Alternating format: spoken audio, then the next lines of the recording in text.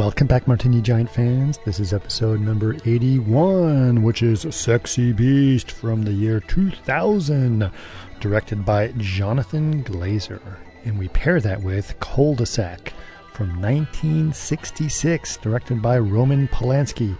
These are, of course, a pair that Eric has picked. It is our classic trick where we take a movie you probably have seen and paired it with a movie you probably have never seen. And I think this is a really good connection. I'm very excited about it.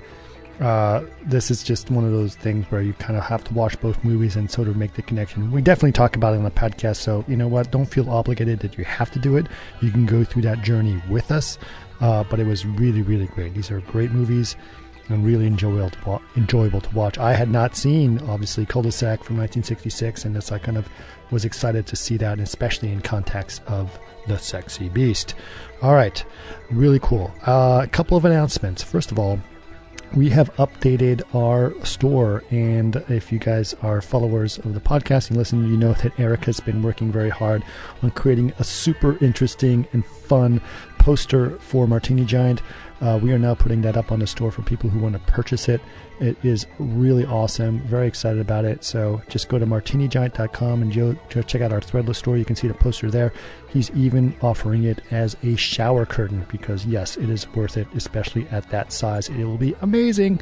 So very excited about that. So don't forget to check it out, martinigiant.com, and check out our store there. You guys obviously know that we do all of our recordings now on Twitch, and I want to let you guys know of what our upcoming episode will be so that you guys are ready and can jot it down in your calendar. So it'll be this Saturday, December 11th, 2021, in case you're listening to this sometime in the past. And it is at 3 p.m. Pacific Standard Time, which is GMT -8.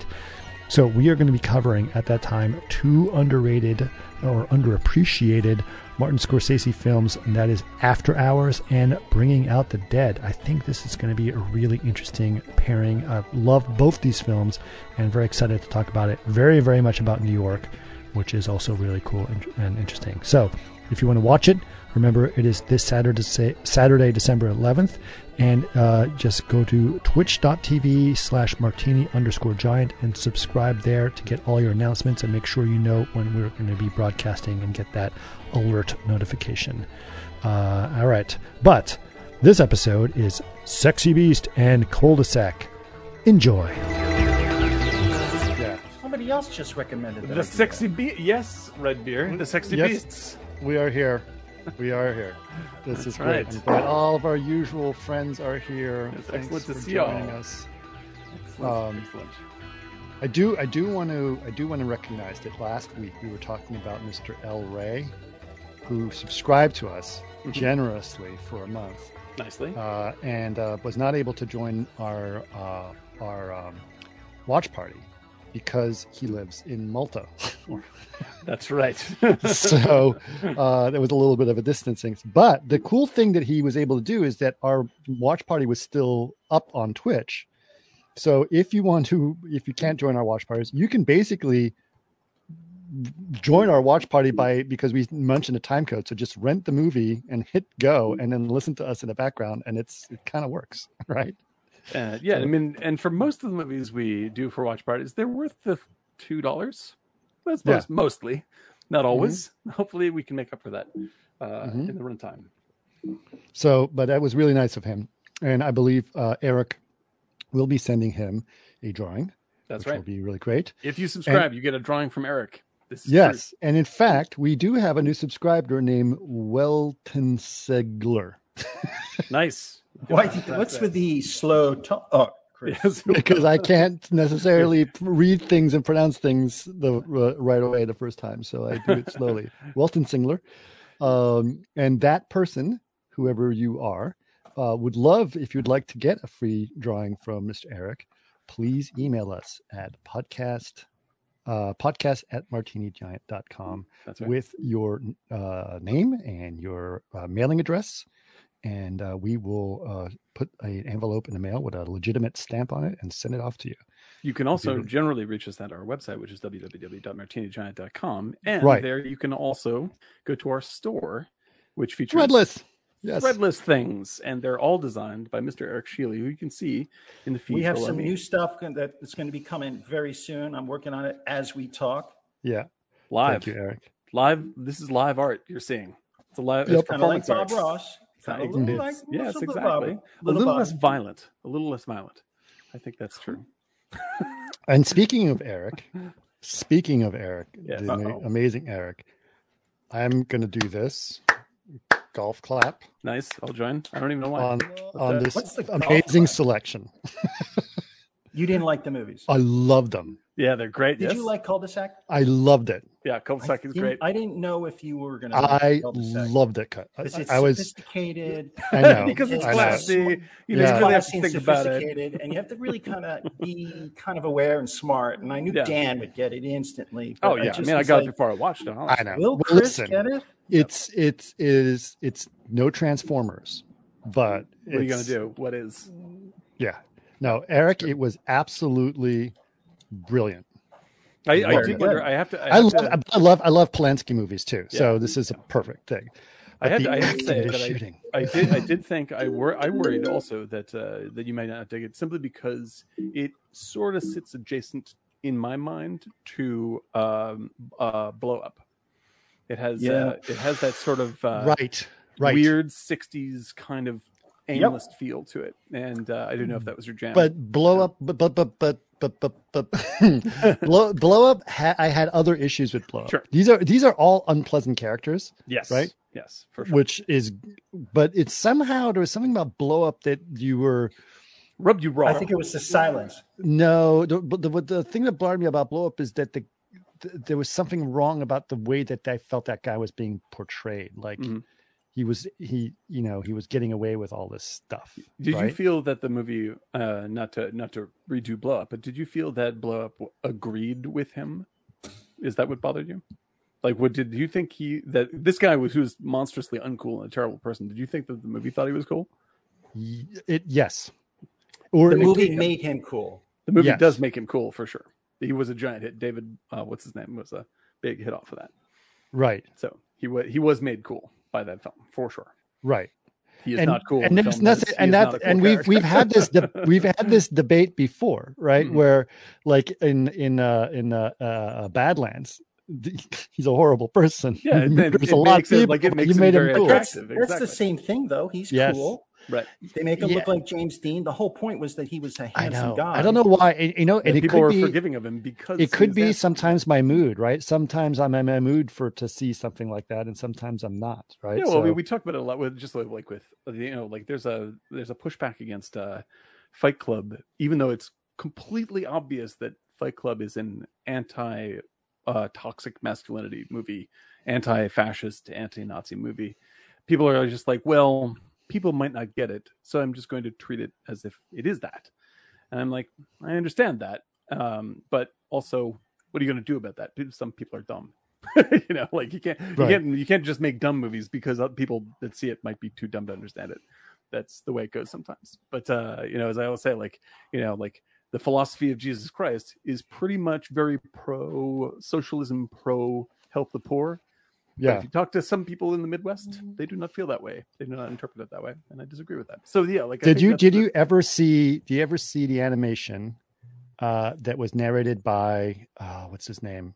Vin Al Diesel? Franklin and Al Franken, Mhm. and it's called Supply Side Jesus. Yeah, No. it's incredible. It's amazing. Jesus. And the guy who actually the animator on it was actually Wes Ball, believe it or not. Oh, nice. Yeah, no, that's a super funny one. I haven't seen that in a while, but that was pretty. Just look it up. Supply Side Supply Jesus. Side Jesus, It's yeah. about Jesus who gets his nails done so that he could pay someone money to earn a living. So he looks really beautiful, and his beard is nicely trimmed because he pays the poor people to take care of his beautiful body and That's buy right. him That's right. buy him things. It's just trickle down economics. Jesus. There's just a massive study. I was fascinated by this. There's a massive study of the effect of trickle down economics in terms of like the movement of wealth since Reagan started pushing it early in the 80s. in the early Right. 80s, and it has effectively redistributed nearly 90% of wealth to the 1%. Right. Yeah. So Yes. good job. That worked. That worked really, really well. And for people that are against wealth redistribution, you really fucking nailed it. I got to tell you, that's pretty great. Nice job. Yeah. Nice job, everybody. Yeah. Hey, Now, Jesus was actually a Jewish socialist, this is just true. like Bernie Sanders. All right. Yes. So, by the way, speaking of other things, look how political we got right off the bat. That's my fault. I apologize. I saw this thing, and I will dig the link up, and I'll put it online tonight. Mm-hmm. And it was called White Igloo, Operation White Igloo. Yeah. I saw. You saw the documentary. You sent it to us, dude. Yes. Did I send it to you guys? Yeah, you did. But isn't that wild? Like, but hold on, quickly. Mm-hmm. That operation, and I'll spread the word about it. Was who was the guy? Rumsfeld ran it. Yeah, Rumsfeld ran it. Yep. Donald Rumsfeld. It was 1968. It was $18 million a week to run. Yeah, it was $1 billion a year in 1968. $1 billion. That's how much money that is. Yeah, like in that time period, it's in that time period. It's insanity now. $18 million a week. Yeah, that's a lot. That's because they had all those supercomputers. But basically, they created a machine learning algorithm back in 1968. I mean, yeah, if you remove anything about Vietnam from it, it's a fascinating thing to have done. Yeah. Oh yeah. And by the way, that site is great. Yeah, really I subscribe to that. It's really cool. Yeah, that's really interesting. So for people that are listening, I'm going to post it right now. It is Eric will post it. It's a small documentary on Operation White Igloo, which was a military sort of testing ground for planting informational delivery devices along the Ho Chi Minh Trail to see if they could track troop movements. Well, more specifically, what they did is they tracked the movements, but they didn't attack when the movements were there. Mm-hmm. They then used the information, fed it into a supercomputer to predict when the troops would be back based on the data they had collected over the years. Yeah, it's really, it's very, if there are any fans of Neil Stephenson out there, it's a very Neil Stephenson-y thing to have done. Yes. It's very, very interesting. Cryptonomicon. Yeah, very much. Okay.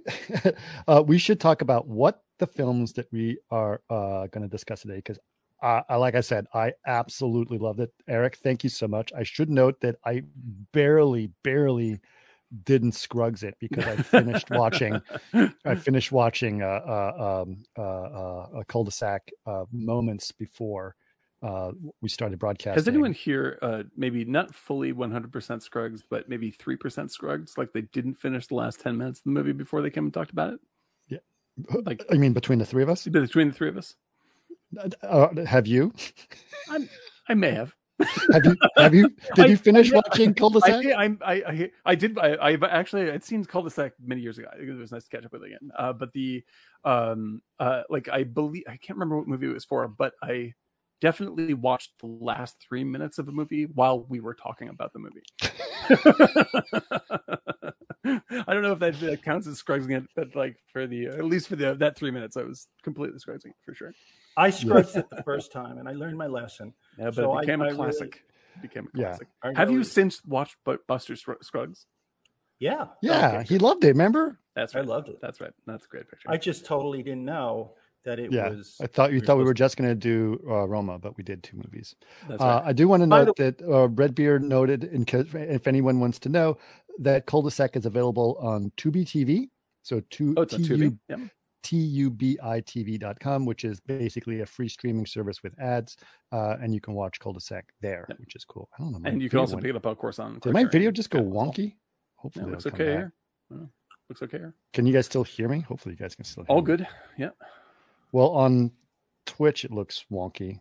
Can you hear me? Oh, wait. Monkey Man? You did go crazy. You can hear. Looking the wrong way. I'm sorry. You did go crazy. Okay. So at least my audio is okay. Yeah. You've turned into sort of this very abstract. I have no idea what happened. Yeah. It's still going bananas. Look at that. Yeah. Oh, I'm back. There you go. Popped in. All right. By the way, I saw something else this week, and it's really kind of an interesting thing. It was on YouTube. When I work out, I watch a lot of just YouTube and hit buttons and get to places that are like, what? So that's why I pull up all this weird stuff, because it's literally when I'm working out. And it's why you're in such hot shape. We have to tell. Well, about that. But the point is, I just hit things and I watch them like, what? And so you get down these rabbit holes that you never normally would get down. But did you know that I saw an interview with Meatloaf? You guys know who Meatloaf is? Yes. He I was tripped in over Fight his Club. We luggage just at Kennedy Airport. Well, he was there at Kennedy's assassination. No, really? No. Yeah, I saw an That's interview on wild. English TV, and I'll pass it along. Hang He on. Did you just literally- see that he tripped over his luggage at where? Kennedy Airport. And he was at the Kennedy assassination? This Yes. is He an met entire new Kennedy before website. he died. He met Kennedy before he That's died. wild. That's Wow. His friend's father was, because he grew up in Dallas, and he was about 15, 16. He just got his license. And his friend's father was head of security for the stadium, that, or knew somebody who was head of security. So they got him in, and they waited for his car to come. And the car pulled up from the airport, and his buddy got the nerve to go out and shake his hand. And he's like, "Hey, kids." And so then they're like, "Oh my God, we met Kennedy. Well, we're going to catch him a little later." So they went to Mickey Mantle's, because Mickey Mantle was from Dallas. He had a bowling alley. So they're playing in the bowling alley. And then somebody said, "Oh my God, the president's been shot," because he left the speech and he goes through Dealey Plaza. So they get out in the parking lot. They're like, Kennedy was shot. Half the people didn't believe him. And then the other best friends, who was 3 boys, including Meatloaf, said, "Wait a minute. My mother's on duty tonight because she's a nurse at Parkland Hospital. Let's go to Parkland." So they go, and on the way there, they were 5 blocks away. On the 4th block, a guy runs in front of their car with a badge and wouldn't let them pass. It was Secret Service, and he said, "Slide over." So he slides over, and he drives to Parkland. And they go through security, everything, and people are panicking. And the car pulls up, and they're pull Kennedy's body out, and he's standing there by the car, all bloodied. Wow. And if you look at old footage, he says, you will see him, Meatloaf. 3 guys, 3 kids, standing by the car as they bring him in. How old was he? 15, 16. Man, That's strange. That's very strange. It's quite an image, and it's sort of like I was actually talking about this online. I think one of our listeners here about the you should never do Alien versus Predator because they're on 2 different levels of experience. Like Alien is a great work of art, a masterwork of cinema, and then Predator is an awesome 80s movie. It's really cheesy. Now, no offense to Meatloaf, it's very weird for me to think about Meatloaf and JFK living in the same universe. Yes. So, Like, Meatloaf that's is Alien and JFK is Predator. Is that what you're saying? Maybe that way, yeah. Either way, but you get the idea. Like those are 2 different portions of my brain that I've never mixed before, and I'm surprised that Oliver Stone didn't use more Meatloaf music in JFK. That would have been much more appropriate, I think. Yeah. More cool. Meatloaf, always better. So we should did we already mention what we talked about? Cul-de-sac and Sexy Beast. Cul-de-sac, Sexy Beast. Who do you want to do the sum up? Well, first of all, these was an Eric suggestion, so of course I was worried. No, I'm just kidding. But I already seen Sexy Beast, and I love Sexy Beast. Mm-hmm. It was great to re-see it. Mm-hmm. He said he saw Cul-de-sac on Criterion. We just established it's also available on Tubi, but I watched it on Criterion Channel, which is great. And it's, I gotta say, man, this was a great 2 movies. And I have the thing that's, I'm under a lot of stress right now because I'm doing a lot of crazy things and I'm very, very busy. And Eric knows that because he's working with me on some of this stuff and we're working crazy on crazy stuff. And so it's very hard to sort of say, okay, I'm going to sit down and watch a movie about someone that's stressed out in their life. Right. But it was so good. It was so good. And I really want to thank you, Eric.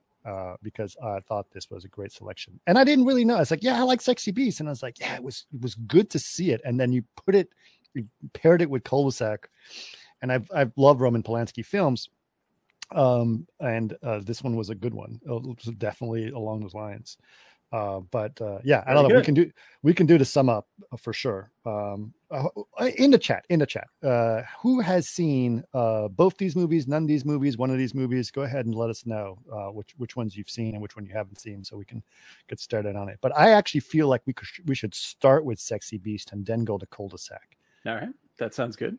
Does that I sound think good to you, Eric? Certainly Or more should people we- have Yeah. seen Sexy Beast, I'm sure. Yeah. Like I would guess that like at least half our audience must have seen Sexy Beast. Yeah. Yeah, Sexy Beast only. There you go. Yeah. Yeah. Okay. Alan but, has only heard of Sexy Beast. Heard of Sexy Beast is by the same director as Birth and a personal favorite of mine, Under the Skin. Right. Absolutely. We just we did correct. one Under the Skin. That's right. Yeah. Yeah. Yeah, that's right. Same director. Oof. Different film. But good. It has a little bit of Cockney gangster vibe to it. Yeah, right? it's a little bit of a crossover Oh, with yeah. stuff we've covered before. Jonathan Yep. Glazer was the guy I was looking for. Jonathan Glazer. And it's got a little bit of that. It's got a little bit of what's the Michael Caine film that we covered and did it as well. Get Get Carter. Carter. Get Carter. It's I got a love little those bit films, of yeah. It's got some good stuff in there, but it's, Like I would it's- imagine that Ben Kingsley in this movie would be great friends with Michael Caine and Get Carter. Like those guys, Yes. those guys would definitely be drinking pretty hard together. And Right. before one shot. The Ben other for some Kingsley is such a horrible person in this movie. We should have paired this with Gandhi because it just reason. Exactly. it's like There's actually a great shot of him, like when he's sitting on the bed shirtless. So I was just like, that looks like a shot from Gandhi. I'm like, I wonder if they actually did this on Yeah. purpose. When it he's was funny. Totally. pissing on their floor. It was just Yeah. fucking hilarious. But I also Uh, said something to my wife. It's like because he won an Oscar at that age, Mhm. it allows him to make these great choices because he's not, Yeah, he hits it He's- big early he's at on, the- and then he can just pick what he wants. wants Right. and just really dive into it and not have to worry about bottom line or something. And it paid off. Yeah, that's He is an over the top person though in this. Oh yeah, right? without a doubt. And it So takes that's it it. takes a great actor to do over the top this well. Exactly what I was going to say. Because you can do over the top and it just looks stupid, but he made it work and made it you really, really, really Yeah, when you swing Hate for the him. fences, man, you better be Babe Ruth. That's just the way it goes. Swing to the fences. Yeah, that's Yeah, the way it is. it's It's like strong. it's the same as like with Daniel Day-Lewis and There Will Be Blood. Like there, I love There Will Be Blood. There Will Be Blood is almost broken because nobody in the movie is as good as him. Like, and there's a No. bunch of good actors in that movie, and he's still like, nope. You can be near me, but you can't beat me. That's the way it is, and that's nearly what happens in Sexy Beast. Like Don Logan dominates this movie even before Don Logan shows up, and it's brilliantly brilliant with that. it's really good. And obviously I love it. The opening scene is brilliant. Do you think of that every time you lie out in the sun? I don't lie out in the sun. And next time, I even when I go fishing, I wear appropriate clothing to shield myself from melanoma if I can. yeah, this that's dude, smart. It's a good idea. Like I worried for him when I see that shot, and he's just like bright pink. I'm like, I hope that's makeup. That is a dangerous thing to be doing right there. That's stunt work. Lying out in the sun like that. It's terrible. Kinsley said he based Don Logan on his grandmother. God bless him. God bless him.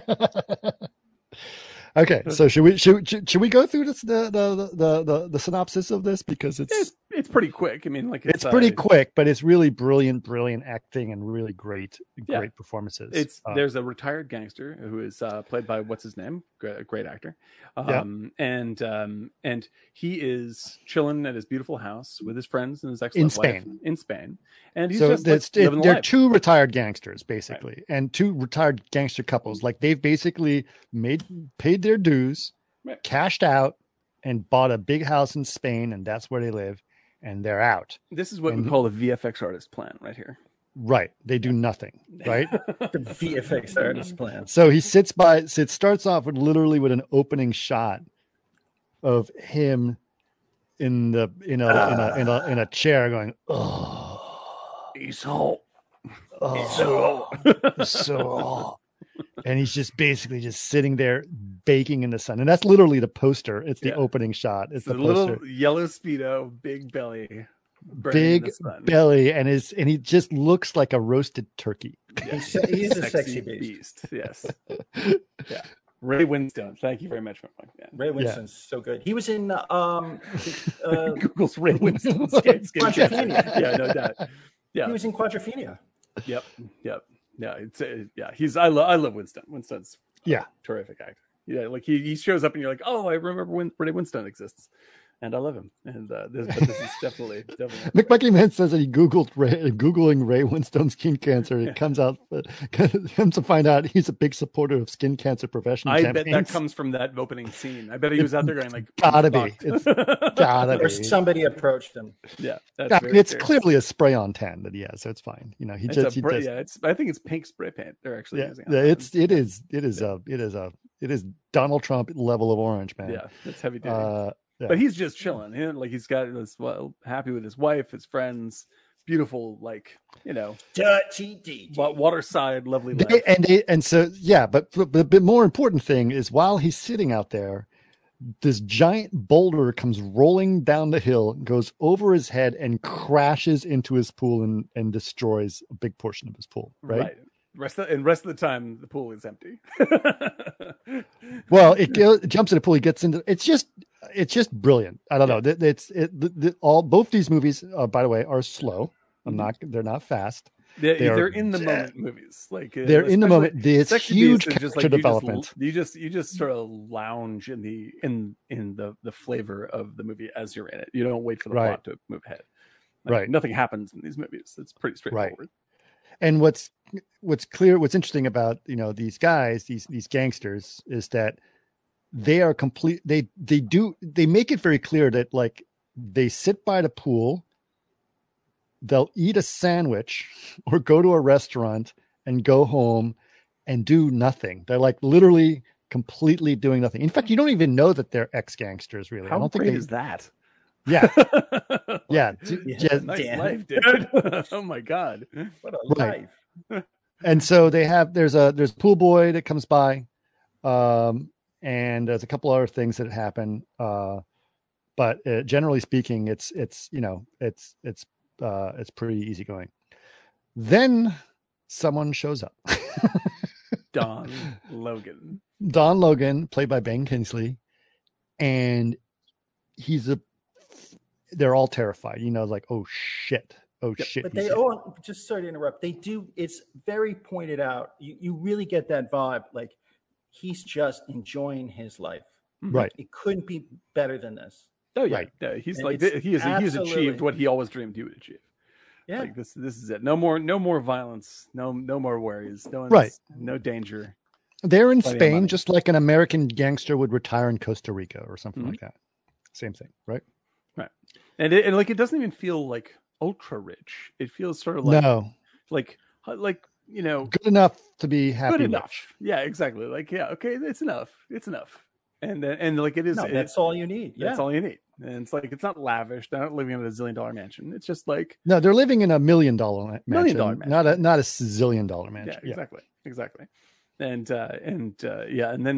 once they even hear that Don Logan's on the way, like they're like, oh no, they are panicking. And he shows up, like, nice place you got here, but is the terrifying person. Just the way he talks to them, the way he expresses himself, everything he does is terrifying. Even though, and possibly because of the fact that he is this little sort of skinny Ben Kingsley. Like, it's not Gandhi. Like he's rolling in like Arnold Schwarzenegger. It's very unnerving though as his character. But it's just 100% his personality is so dominating and so commanding that like nobody even knows what to do. He's a little not the same person, but there's the same intimidation factor that you get from like Joe Pesci in Pesci. He's that real tightly packed insanity. Yeah, like you know that if you say anything wrong, he's going to murder someone. Like he's going to go crazy. Yeah, without any hesitation. Right. And like you don't even know what the wrong thing is. Like so, like it's not even like it's not even the fact that like you don't want to insult him. It's just like you don't really even know what you might say that will make him explode. Period. And he has showed Pesci's the good example. Exactly. Yeah, it's like Goodfellas, Pesci. Exactly. And like, oh, I'm funny to you. I'm a clown. Like that only all the time. Like Right. Sexy Beast is the funny clown bit from Goodfellas for 2 straight hours. Right. And what's really great is that he has showed up to say, we need you to come back and do a job. And Right. you have, and basically he's like, I'm retired. I don't do that anymore. Thanks. Goes, Cheers, mate. He's like, It's you're great. going to do it. You're going to do it. You're going to do it. You're going to do it. You're going to do it. It's like, holy shit. Yeah. It's like, Yeah. no, I'm going to have to say no. You're going to have to say yes. And he says, yes, No. yes. Yes. And he starts yelling at him. It was like, It's so funny. One of the scene where he's on the beach with him, he's like, I'm here for you. Tell me what's going through your mind. He says something like, he's like, I'm a good listener. And he's like, look, Don, I don't want to do it. Fuck you. You're going to do it. Talk to me. I'm a good listener. Well, I don't want to do it. Fuck you. Mean. Oh, leathery. Yeah, look at your skin, mate. It's like an alligator handbag. Fucking media mean. Or as Nick Monkey Man already pointed out, when he says, possibly like the iconic line from the movie for me is when he says, you're gonna say yes, man. He goes, no, I'm gonna have to turn this opportunity down, Don. You're gonna have to turn this opportunity, yes. Yes. That's a great line. Yeah, no, it's insane. And he's like, this is one of, I mean, Kingsley is a great actor across the board. Like even in bad movies, he's great. If you watch him in like Species, he's still great. But this is one of his absolute champion roles ever. Yes. Like this is I would want him to be remembered for this over almost any other role, including Gandhi. Including Gandhi. And Gandhi's not a bad movie. Gandhi's a pretty That's not a bad movie, but it's a little out of Africa. Yeah, it's a little bit. That's that era, though. That's classic 80s epic movies. Yeah, epic, but like not epic in the good way. Yeah, Amadeus and out of Africa. The very proper epic. Very proper epic. As opposed to like Lawrence of Arabia is not a proper epic. That's a really intense movie. Like that's a super intense movie. Whereas Gandhi is just sort of like, here we are, and we're enjoying something that is very cultured. Very important to enjoy because we are very smart people. Yes, like it's like going to the Met because you want to see all the impressionist paintings. Yes, and everyone's sort of patting each other gently on the back for being cultured. Yes, so cultured. So cultured. And it's that being said, it is not a bad movie. It's actually a pretty good movie. But like if you compare, like for instance, for a long time I didn't see Amadeus because I thought Amadeus was a movie like Gandhi. And it turns out Amadeus is fucking hilarious. That's the whole point. Is it throws you off guard? Exactly. Like what the fuck? I was expecting is much closer to Animal House than it is to what you think it's going to be, including the same actor. That's why they got called Tom Hulce to be in it. Yeah, I do want to point out that Dave 3D said that according to an IMDb trivia, the other actors frequently forgot their lines because they were so terrified of Kingsley and his unpredictable and how unpredictable he was in his scenes, which is pretty terrifying. Yeah, that's good. Yeah, so he was supposed to be on the job. Then what? Okay, I got it. He promised Teddy Bess that he would do it. And so he goes down there and he says, no. And he's like, you're going to make me look bad. Mm-hmm. Right. But there were more reasons that they cover. It's a very sexual undertones to it. It's just really. Yeah, like there's a constant feeling of like just psychologically, like it's a very I'm in danger movie. like you're just like, this dude is not, I don't know what he's gonna do, but it's gonna be bad. It's gonna just be when you bad. thought you were out, they bring you back in. Yeah. And like he's like he talks about how he Don had sex with his wife and like all the others, just like, or whether with that, what's her face? And you're just H's wife. H's wife rather. And you're just like the more you know about him, the scarier he gets. You're just like, this is impossible. He works his way to every aspect of your life. He says, you came down here because of what's her name? The wife, H's wife. He's like, I come down here, professional reasons. We're professional people. Yeah. Like, oh my God. So fantastic. But really... this is essentially the movie is dealing with Don. Right. And if you've ever been in any kind of, you've been in a relationship like this, or you've had, or you've known someone like this, where they just sort of control the atmosphere, like everybody now has to deal with this person when they show up.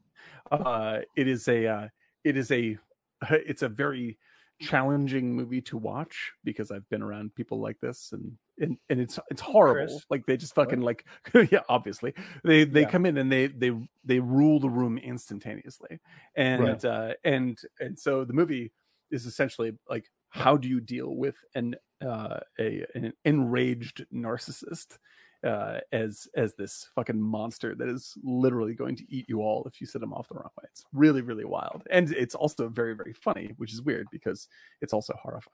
It's basically a horror movie that is funny. Right. Well, the violence is funny. That's the fun thing. It's true. It is. Yeah. Well, it's first of all, it's absolutely beautifully shot. I mean, yes. they should call this movie an ode to bokeh. Yeah, no kidding, right? Exactly. Also, probably the greatest heist style, like the heist so good. Oh, it's cool, man. It's the best. Super it's cool. The best. So good. And you get what's his name from Deadwood in there, and like just like everything about this is just stylish and fun, and like the casting is great. And, you know, Glazer, I forget, isn't Glazer's background something like advertising or something like? I can't remember where he comes from as a director, but like it feels like, you know, it feels glitzy and glamorous in one way, but terrifying in another. It's like he tries to create this. He creates this imagery to deconstruct the flavor the imagery produces, and it's really, it's a fascinating choice.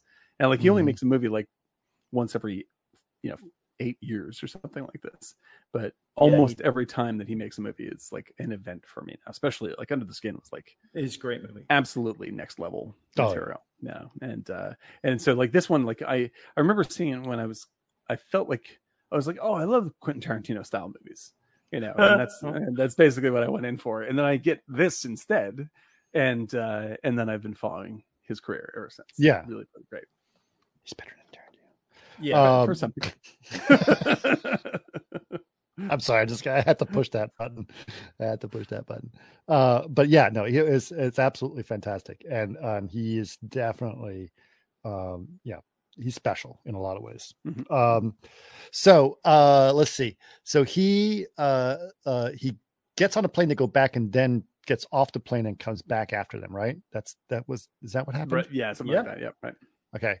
So because he's basically pissed at them because he's going to come back with nothing, and he wants to yell at them or whatever, and basically strong arm them into doing the job. Right. Mm-hmm. But meanwhile, he's on the plane, and the guy behind him says, "Please put out your cigarette." He's like, "How about I cut your hands off and use them as ashtrays?" Yeah, I'll put it out if you're all right with me putting it out in your eye. Is that deal?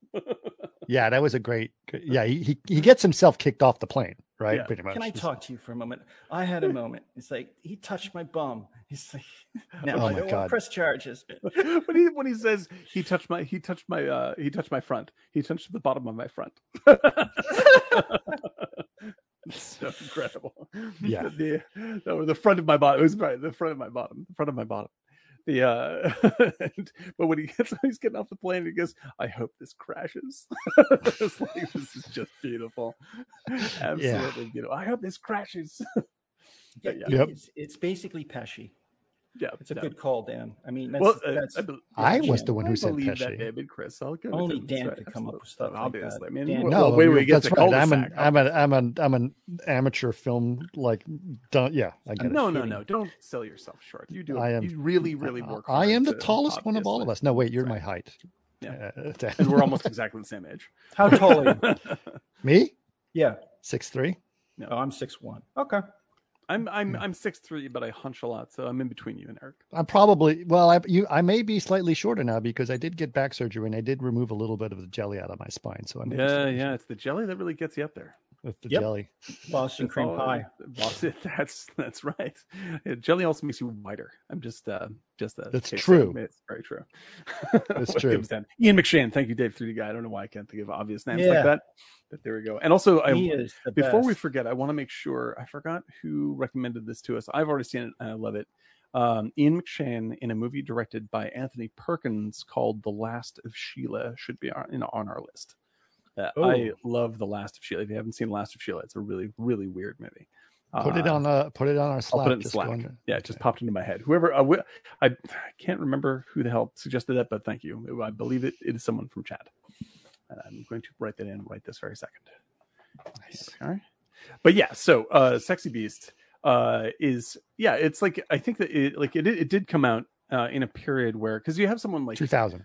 Yeah, so 2000 is like the tail end of Tarantino's impact on indie film. Right, it's kind of Yep. the Lock, Stock. Lock, Stock. Well, Lock, Stock all came the out stuff. around that time, and then Right. there was also like Kill Bill and all that kind of movies. Well, it's like because like whether we love or hate Tarantino, Chris and I represent two halves of that coin. But whether like his impact in terms of what is popular in indie film is hard to like. It's like in the middle of the from Pulp Fiction and Reservoir Dogs, like suddenly there's a zillion copies of this stuff.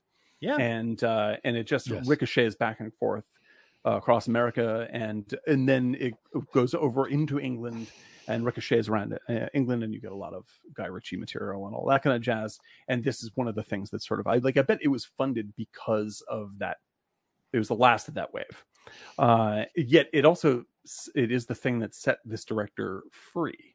And I think that it's interesting when you see because like he's not really interested in pursuing this like gangster movies or anything. It's not like like he goes back and does this ever again. He just saw it, I think, as an opportunity to stick his toe in or throw his hat in the ring and say like I've always wanted to get into directing. I'm doing whatever commercial work, and so I'm going to make something that will be a popular hit, but I'm going to make it my own way.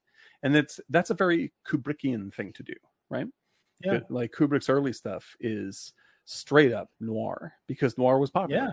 Like he was not interested. He didn't give a shit about making film noir. He was just like, like what was The Killers? This is a vehicle. Killing. Killers. Exactly. It's just a vehicle for me to get in the game, And now where you see that where Jonathan Glazer's gone, like he has become like in the Kubrick ballpark, like I would, that's about right. He is definitely on that trajectory. Like he'd have to make a few more films before he got there, but like Under the Skin is like.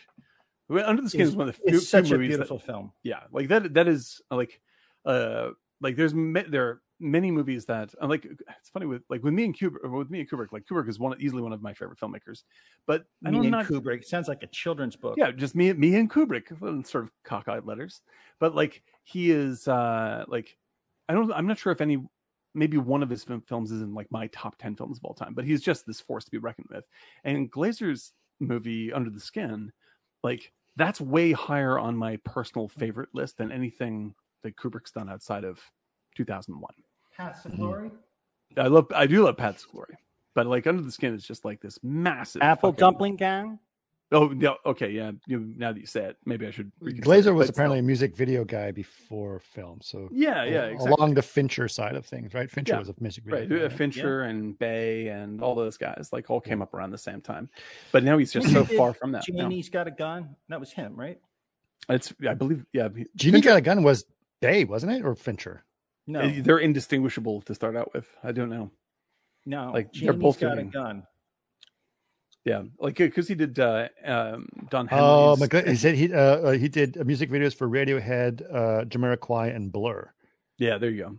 So he's honestly, he was a little bit cooler to start off. No, Glazer. Yeah. So thank you, McMonkey Man, for doing all of our research for us. I know, gosh, still a little producer work there. But yeah, no, I think that like because to give Fincher and Bay credit, like they were doing the stuff in like the 90s. But it is basically the same journey. It is the same journey. And 89. 89. That's right. Genie's Got a Gun is 89. Genie's got, and no, Madonna's was videos, it? Right? Yeah. Well, oh yeah. Oh, what's his? There's a lot of Vogue was Fincher, That's right? Fincher. Yep. And I think the production design for Vogue was done by. Now I'm name blanking. He's the same guy. Welsh? No. He was the same guy who did the Minority Report stuff. He was been on my podcast. He's really cool. Yeah, Michael Gladwin, Malcolm. No, you're close. Malcolm, I've met him. Malcolm. No, you're Alan. No. Richard. No, I got it. Richard Tour de Force. Tour de Force. Yeah, he's great. He's great. That's true. But yes, yeah, a lot of the great filmmakers today actually started off doing, Aerosmith videos. Like that's just how it works. Michael Bay, however, has continued to make music videos with all of his films, and so I have to give it to Michael Bay. Alex McDowell. Yes. Yeah. But like I just rewatched both Mindhunter season 1 and 2, and like you compare that. I mean, no slam against early Fincher, but like I would never have predicted the guy who directing Vogue being able to direct something like as groundbreaking as Mindhunter. Like that's really shocking to me. Like it's really, or Monk. Or Mank. Sorry. Monk, also Monk. That's a different one. I would love it if Monk if Monk was secretly a show as good as Mindhunter, and I've been avoiding it all this time, then please stop me.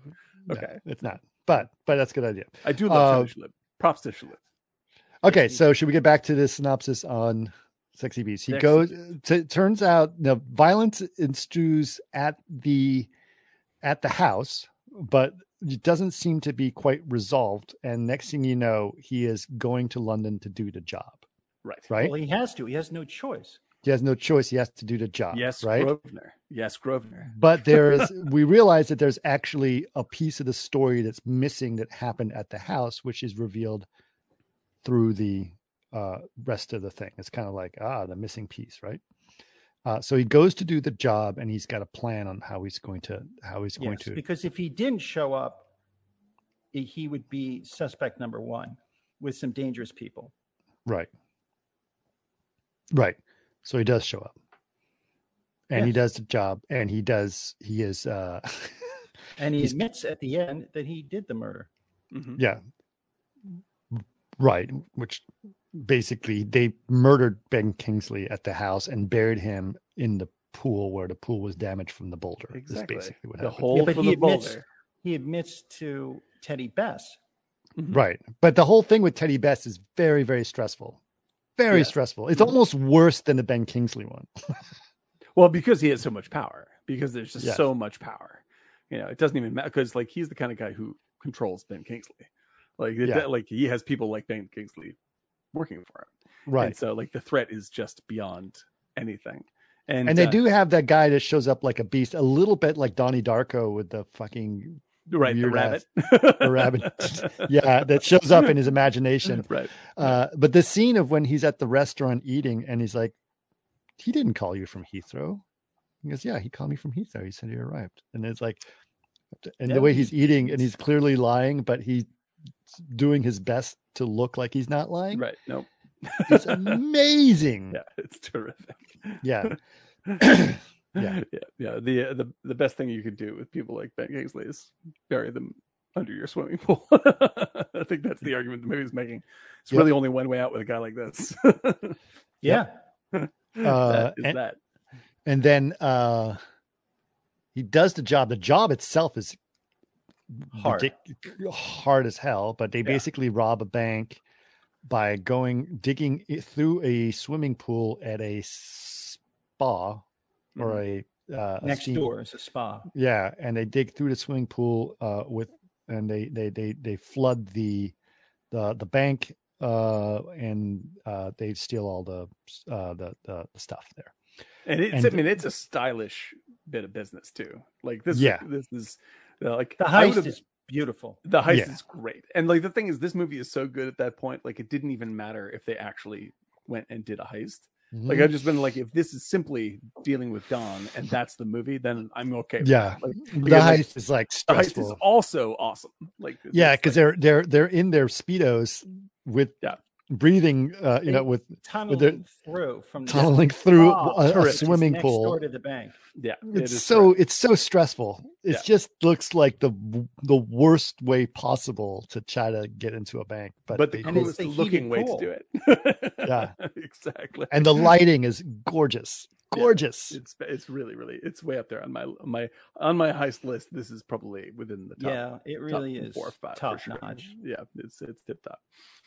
And like that's the thing is like I love when movies, like I said, like this movie didn't need to have the heist, and you're actually kind of, for me, like you're risking the movie by actually including the heist, like, because the movie is working, it's working so well without it, mean, it's like Reservoir Dogs. It's good that you don't see the heist in Reservoir Dogs. That's right.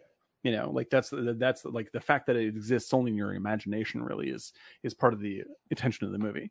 And this comes close to that. And they had to he had to pull out all the stops in order for me to believe that it was worth it. And he pulls it off. The payoff that is just incredible. Absolutely. Yeah. Risky motherfucker, that guy. He's a great risky director. Like when you got it going on, you're like, yeah, let's roll the dice one more time. Right. Like that is True. really spectacular. Oh, Yeah. pardon me, my microphone is about to fall. And then him, basically after they pull off the heist, then it's literally like the scene from Goodfellas where they pull off the heist and they're all having their cocktails. They even practically playing the same, gangster music at the bar while they're having drinks and celebrating the end of the heist. That's right. And he's trying to just get the fuck out of there, right? And That was his big mistake. Yeah, he had his really suitcase with him. So good. And they're like, keep him trapped. Like, where are you going? Where are you going?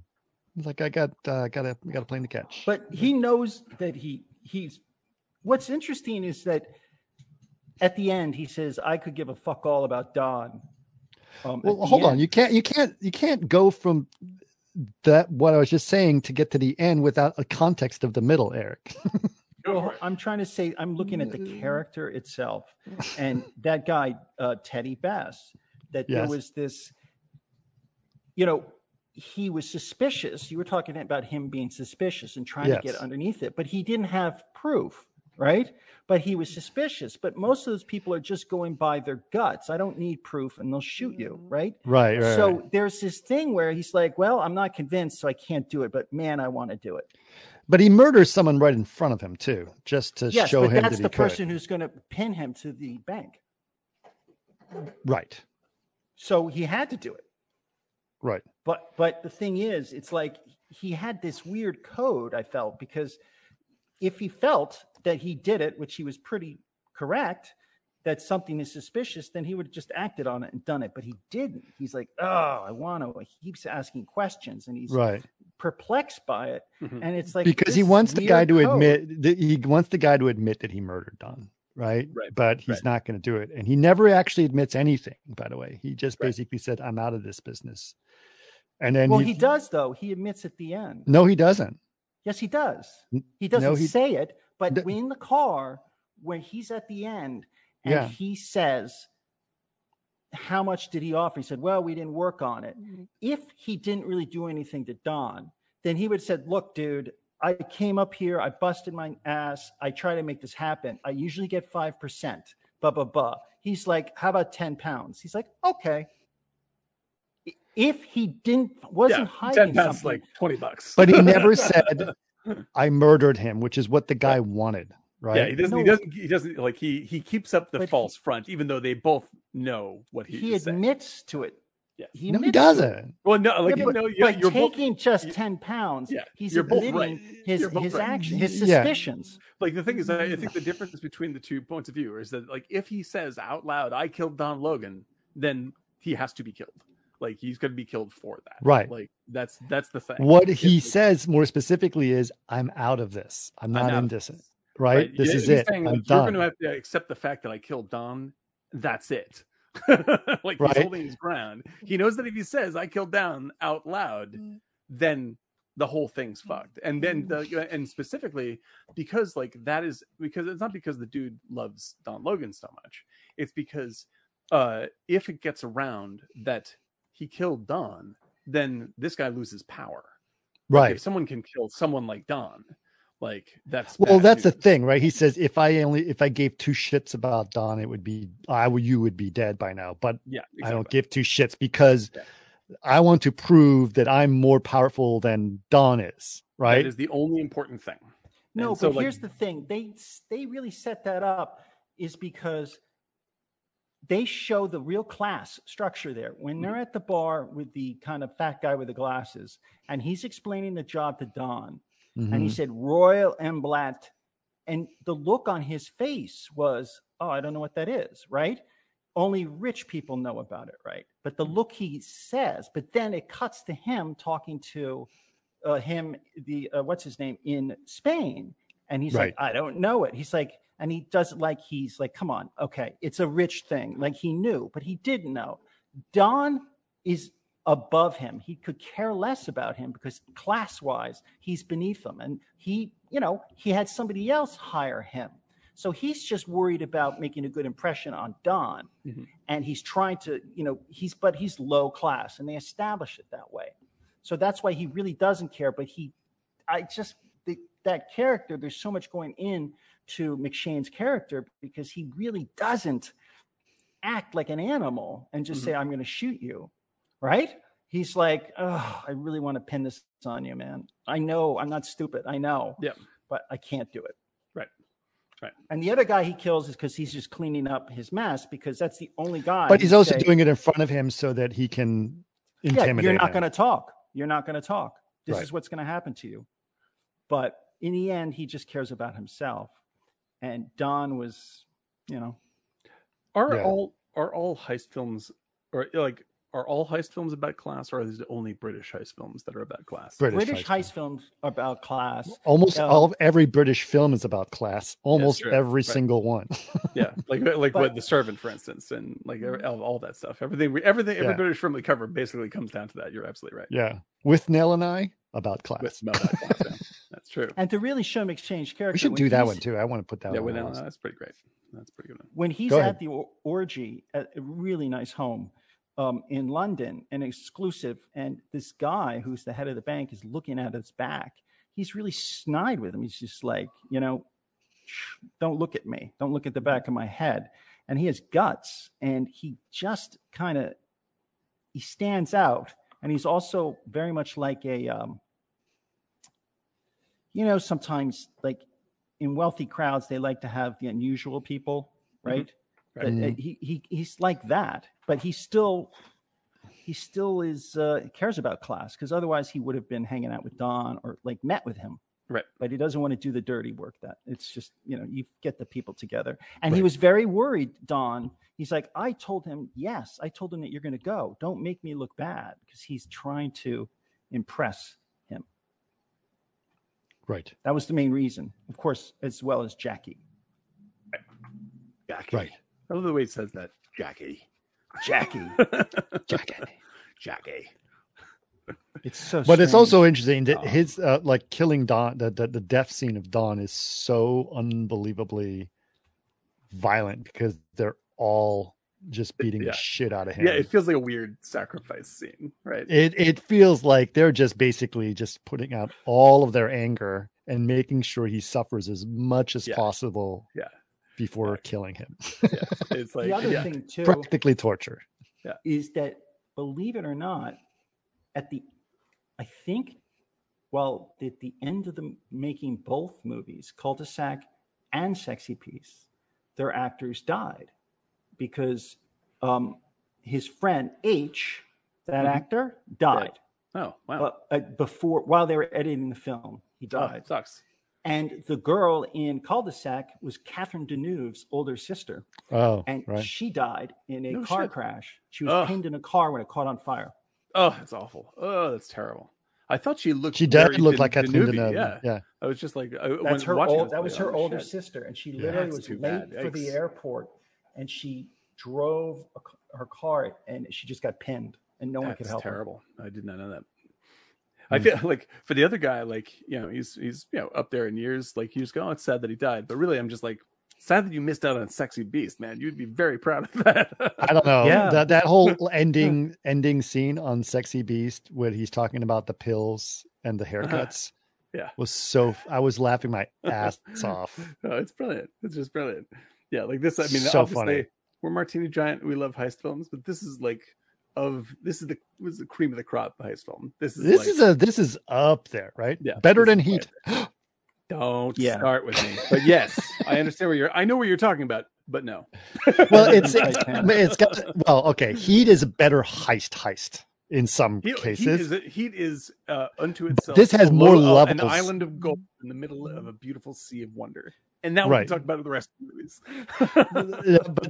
but the Sexy Beast has heist, but a whole bunch of other shit around Sexy it. Beast is an entirely different kind of movie, really. It's right. like, I mean, Heat is really like heist and the effects of heist. That's what it's all about.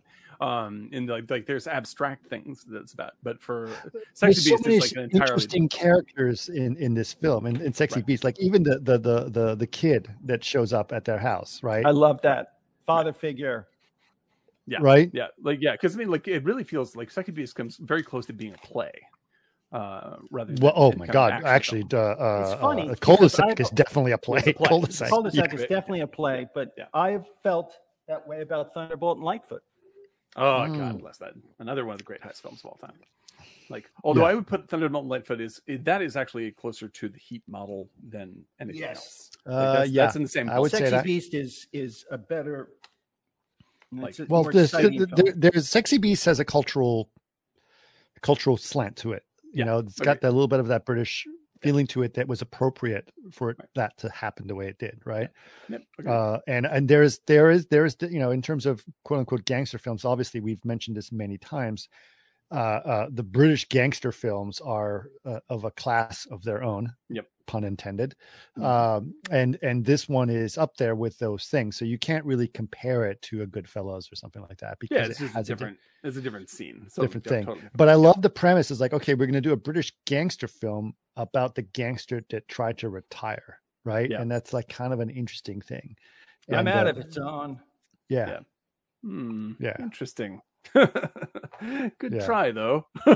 Man. I definitely think that like this is sort of like it's almost like something like Snatch is like the flashback of this main character's life. Like that's how he must have. That's how he used to live. Right. And now he's grown up, and the movie making has grown up around him, like the style and everything. And you're just like, no, this is better. I want to live this life. I want to be in Spain, and I want to be getting a massive sunburn with my, hot wife and all this great food. It's much more reasonable. It's the washcloth into the ice water that he then puts down on his balls because they're too hot. The best, right? That's the best. Talk about it. That's a vivid image.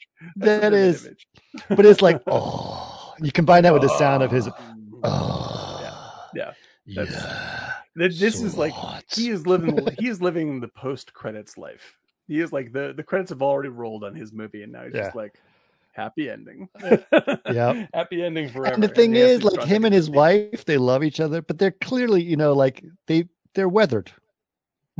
Everyone in this film is weathered, right? She's an ex-porn star. Yeah. Right. Like that's what I mean. It's like, it's not like super, super rich, high class dealing with incredibly, like globe hopping people. Like these people these are kind of beat up. These folks are definitely, they've been put through the ringer. Well, they're working class. They're working class. They're working class, but they still have their favorite restaurant that they go to, Exactly. That's it.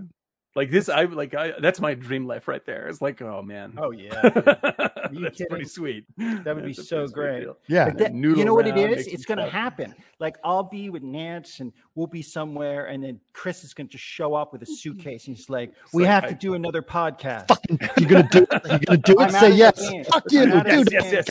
Podcast. Yes. Dude, fucking podcast. Eric. Yes. Twister podcast. Twister. Yes. Yes, podcast. I sold my mic years ago. Get another fucking mic. I gotta turn this interview down, mate. Sorry. Yeah, boy, it's coming. Don't worry about That's it. exactly what it's going to be like. You're going to be like somewhere in the Bahamas, and I'm going to show up. Yeah, fuck you. Do the podcast. Yes. All right.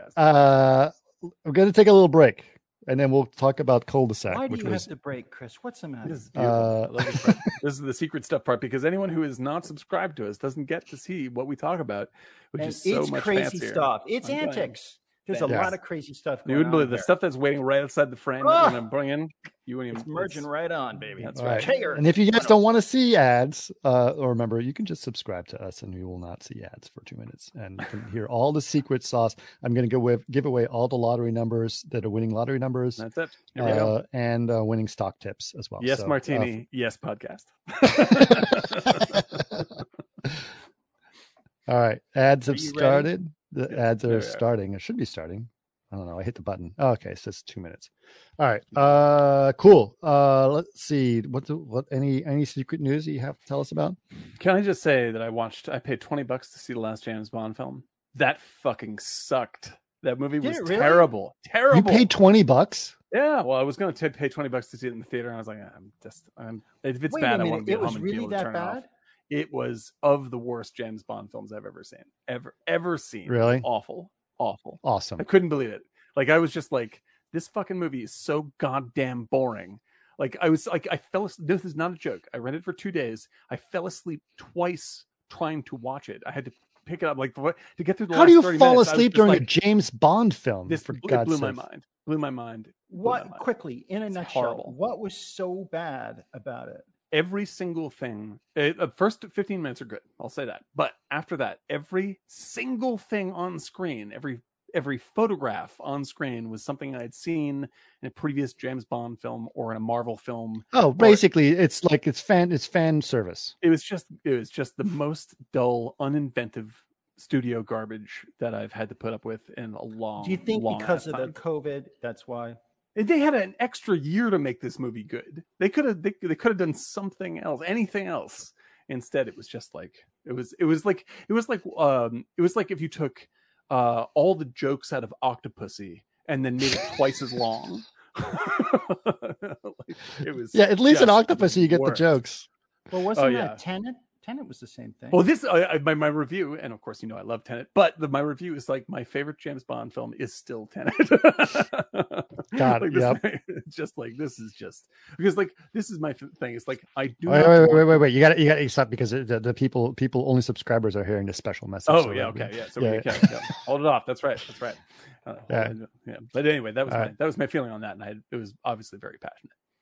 Well, there you go. Are we back? And so we should say that basically Dan gave us a very interesting and heated review of a movie he just watched, and you missed out on it if you just got ads. Sorry. Just saying, there it is. Subscribe. Although you can just listen to the podcast itself, and then you will. But still, the point is made. I think this is it. I'm going to save all because I rarely hate movies. I'm going to save all my hatred for behind the ads. Wait a minute.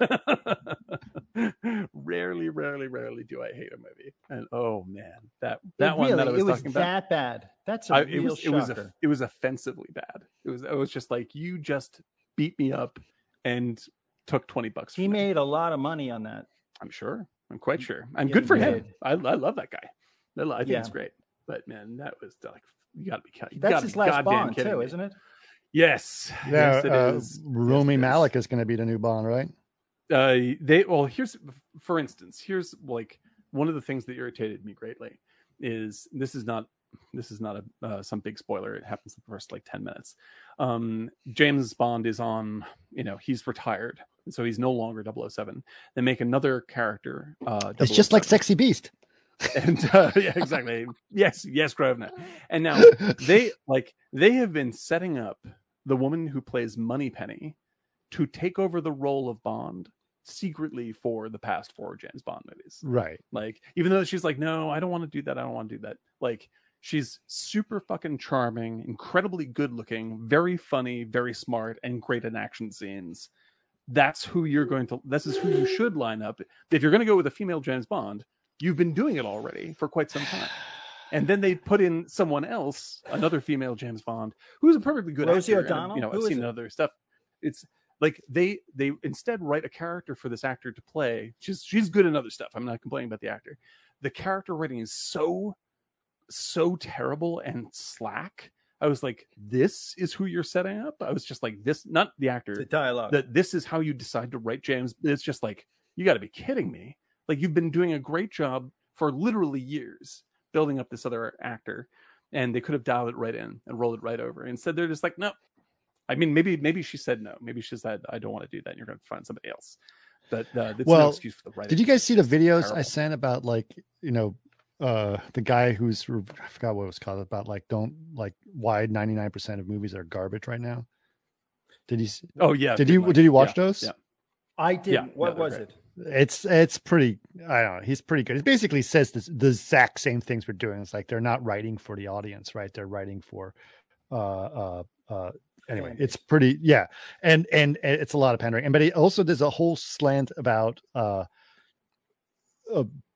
bitching at the movie studios for just making female versions of reboots. It's like it's not that I don't. It's not that I want to support women. It's just like fucking lazy writing. It's like, let's just make female Ghostbusters, and therefore we support women. It's like, that's not how you support women. Alien is a good movie because she is a good character. Happens to be a woman. Great movie, exactly. Right. Like, exactly. Mad Max, whatever it is. You know, like, and he does a good example of Mad Max as well. He says Mad Max is Mad Max, but he's not the hero. That's the point. She's the hero. They didn't just make a female Mad Max. Great movie, exactly. She's great. It's a great movie. It's got something to say, and it's incredibly powerful. And the thing is with like Ghostbusters, like I love all. Like I think all those actors are incredibly funny. Like I loved Bridesmaids, for instance. With Bridesmaids. Like it's like these guys are champions. They know how to make a great movie. Right. They didn't. Like it, no, they just made it. Like it felt like it was a studio manhandled bad movie, and then they're trying to like excuse themselves, which is gross. He said, yeah.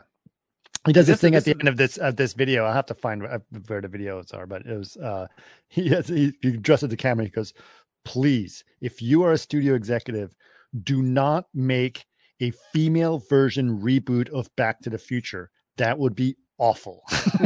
Wait, or because imagine if you do it, make it a good movie.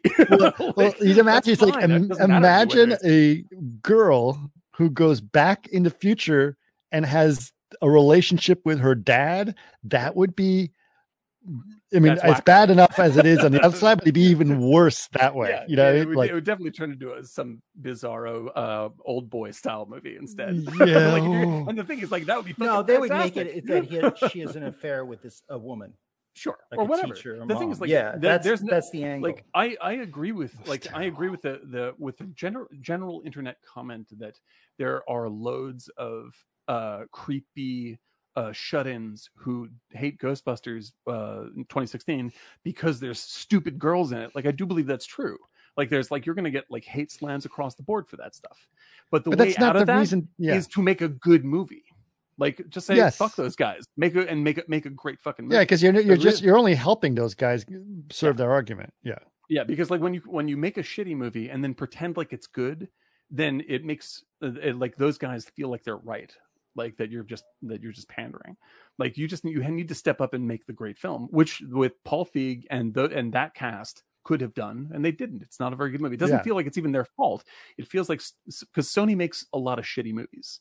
Sony is not a very good company. They sometimes make great movies, but Sony is basically a bit like, there goes our sponsorship. Yeah, that's it. But like, look at the fucking Spider-Man movies they made. Like they dug a grave for that license, and if it hadn't been saved in a deal, there would have been nothing. Doesn't Sony make the James Bond films too? God, exactly. Like that. The reason what Ghostbusters. No, wait, MGM. Who bought MGM? Amazon bought MGM, right? One of them, yeah. But like the reason why that movie sucked is because because of political forces to do with making movies, not political forces to do with people on the internet. Like, it has to do with making money and it's also the kids, Broccoli's kids. It's not Broccoli. Oh, yeah. Do you know what I mean? No, it's not like the guys that created that franchise. Yeah, like the thing is, like, there's nothing like James Bond has. There are a couple of good James Bond movies from Daniel Craig, and I always liked Daniel Craig. And like, there's no reason to. Yeah, there's one that's beautiful. That I remember. Burning House. Yeah, it's great. It's great. Like, there's that one with the Burning House. Yeah, Skyfall. And like, these are really, those are good movies. Casino Royale is a good movie. You know, like Skyfall is a very good movie. And parts of the other, it's great. And he's a great James. He's probably my favorite James Bond overall. But the DP is really good. Yeah, so it's what Roger Deakins did Skyfall, and so like they have all these great tools, but instead it's studio politicking, and it's selling rights to territories and getting deals with whatever Bugatti and all this stuff. That's what writes the script these days. Like, that's all that shit is. Just like with Ghostbusters 2016, it's getting like Coca-Cola endorsements, and we have to fit this in, and we have to make sure that because we're going to be selling this, this is part of the Universal ride or whatever the fuck it is. Like, that's the movie they're making, which is to say a giant advertisement for the license itself. And that's why it's bad. It's not that bad because there are women in it, obviously. Like, make a good movie, then you're set. It doesn't make any difference. the argument yourself. And so like James Bond has definitely fallen down that same hole. Like there's no one to blame it on except nobody was making a movie. So is it something that you just say, you know what? I think they get rid of the franchise or stop it to preserve it. There is no way out right now because that movie made a shitload of money. Like the one you disliked? The one that made a bunch of money. I mean, COVID money, but still made a bunch of money. And like the global haul was great, so they're going to keep on going down that path.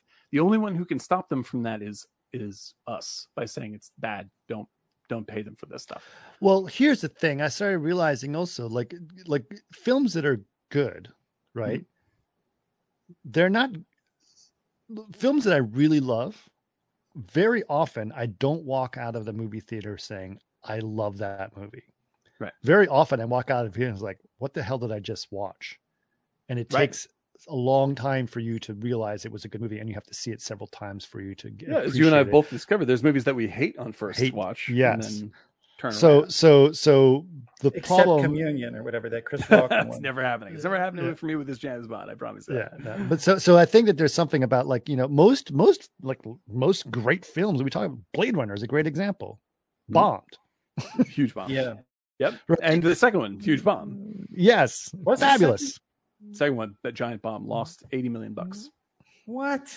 Huge. Yeah. Huge It's bomb. a masterpiece. Yep. Yes. Agreed. Much agreed. But yeah, bomb. Yep. That's how. I mean, the thing is, that's how it goes. And a lot of people who talk about it now about how it's a masterpiece. A lot of people talk about that, right?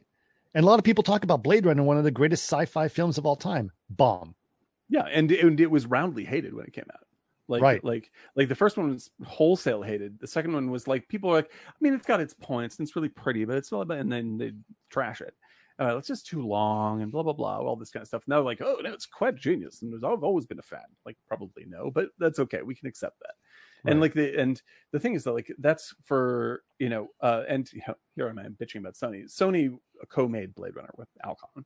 2049, and so like they do have taste, like they do want to make good movies from time to time, but it's big bombs like that make them act sketchy and endorse bad business choices and creative choices. And so like like when you're going to set out to make whatever movie you're like, you set out to make a movie, you should set out to try to make a good movie. That's your goal, right? Because that's actually the best business decision you can make. Like, don't set out to make a shitty James Bond movie or one where you don't care whether it's shitty, because that will eventually devalue the license and you won't make any more money at all. Like, right. If you want to make money long term, you have to make a great film, and the people like the people, and this is not Paul Feig, but like, and it's not any of the cast of Ghostbusters 2016. But the people who fucked that up aren't the people who tried to make the movie. It's the people who forced those people to make a bad movie. And now they have to reboot Ghostbusters again in a totally different format to try and get the license back on track. Like, you have to set out to make something great. Yes, because it's about the license and it's not about the story. Yeah. That's the problem. They're not trying to tell a story. They're trying to save a license. Yeah, exactly. And that's no way to play. That's like the losing way to play poker is to play poker safely. Like eventually you'll just bleed out. Like anyone, like I'm not some great poker player, but I like the reason why I suck at poker is because I don't take the risks necessary to win the fucking game. Like that's what they're doing wrong. And watching this new James Bond, I was just like, you will slowly bleed to death. No one will. Usually you do love movies. Every movie you see. It's true. Titanic. Yes. And so guaranteed. I almost cried when you said it. Trying to make product, not a movie, is what Red Beer said. But let's get on to Cul-de-sac. So Eric, how did you stumble on Cul-de-sac? I was watching. I kind of hit movies and play and watch. The Criterion stuff. Had you seen Knife in the Water before? Or I love Knife in the Water. Yeah, that's another love Knife in the Water. And I just, it was Criterion. I was like, oh man. So I saw it and I just was watching it, and there was something about maybe the cast and the tension. There were more jokes in Cul-de-sac, but there still was this kind of, I love movies where it's just a small cast and you really can get to see personalities, and no matter what the setup, there's something very real. It doesn't spread out like a James Bond film where there's just everything's going. And Right. I just reminded, it wasn't because Pleasance, looked like, what's his name? There was something about the setup and then the characters that I saw it. I was like, God, I wonder if Glazer saw this. Oh, And like, I'm Oh sure. yeah. I'm sure of it. and just There, got there, some there, ideas. there's definitely so there's definitely plot wise there's similarities between these things, but also just character dynamics is also there's some similarities. Yeah, and the staging of like where it takes place and how it takes place. Yeah. So it is very strange, right? It Mhm. almost feels like a Samuel Beckett play in Yeah. some ways, like Yeah. bizarre dynamics. Every character is Unlikable, unlikable, but also strange interesting, fascinating. and fascinating. And the one that was great that I did not expect is Lionel Stander, who was the main character. Yeah. Who he's a classic thug, Mr. Hot. Yeah, he was the butler guy from Heart to Heart. Yeah. And that's what he's mostly known for. Yep. But in this movie, he is fucking brilliant. Yeah. Brilliant. And he's got that raspy voice that's Bigger just than life. Bigger than life. Yeah. And That guy. kind of terrifying too. Yeah. I mean, he's physically overwhelming. Like he's especially big guy. against like Donald Pleasance, who is very skinny and small in this movie, which is pretty strange. You're seeing Donald Pleasance like a kind of doughy older guy. But he absolutely, it's just like he's played a couple of Bond villains. Yeah, exactly. Yeah, exactly. By the time you get to which one was that? Was the one with the underwater thing, isn't it? Isn't that the one? It's one of it's the one where what did Donald Pleasance? He plays a very classic evil character, James Bond. He's character. the original Blofeld with the black gloves. Right. No, he's actually not the original. Dr. Evil is based on him, right? Dr. Yes. Evil. Yeah. Because there's Blofeld from Thunderball, and then I think he's the head of Smersh or whatever it is, Spectre. Right. In the Bond movie he's in, and in that he's like, kind of doughy, it's like that's who he plays for the rest of his life. That's what, like, he's in Halloween, he's the same shape, all this stuff. And so when he shows up in this, like he's not like skinny, but he's like much thinner. Yeah. Very small. He's also guy. very meek, which is also interesting. Yes. He's meek and spineless. Yes. And strange to have Donald Pleasance not play. Donald Pleasance plays an intimidating person in a lot of ways, right? Including when we saw him on Wake and Fright. He was intimidating. That's fucking exactly. He's the Don Logan of Wake and Fright. Yes. Yes. Yes. And he's kangaroo, not this character. Drinking. But he's either forceful phically, right, or he's forceful in a maniacal way, like Dr. Loomis from Halloween, where he's just like, we must kill Michael, at all costs. It doesn't make any difference who gets in the way. But this one, he's just a fucking wet rag of a character. Oh, and it's great. And so when he comes up against the other guy, the gangster, it's great. Like the dude is enormous. Like his head is huge. Like everything about him is just like, and his voice is like this. And like there's gravelly, and then there's like this, like a gravel factory in his throat. I know. Yeah, it's really, really, really wild. And he's like, it's the hard drinking. Turn up the bass on this character for sure. And he shows up, and it's just fucking off to the races. That it's such a high contrast between those two. And Catherine Deneuve's sister. Wow, man, that really blows my mind. I mean, even honestly speaking, just right from the start, Eric, even just the title. This was 1966. This movie has come out. It is in black and white. This for those who are interested. But even the opening shot, and you never quite know what the fuck happened. You don't even know where you are. You don't even know where you are. You don't know I thought it was on. like Mont Saint Michel or something like that. Was the water and it's like, and then you see the credits come up, and the way the credit design was actually really quite great in this as well. And you see this car coming towards you, and you realized it's moving really slowly. It's kind of all over the place, and you see a feet underneath the bumper. So you realize it's being pushed. Yeah, exactly. What's weird is like when I watched that, I was just reading the titles, and the car's moving so slowly. I didn't notice the car at all until the car is like right there. I was like, what? Yeah. Is that a jump cut? What's just going on? Creeping. Yeah. And then there's this very strange character in the front seat of the car who's barely conscious. He's got these weird glasses on and the slight Hitler mustache, which is also strange. And then the other guy in the back pushing along. And pushing along, and his arms all bandaged up. And he's go ahead. Oh, I was just going to say, and what's very interesting, the guy who's in the car is actually played by he's also in the Fearless Vampire Killers, which is another Polanski movie.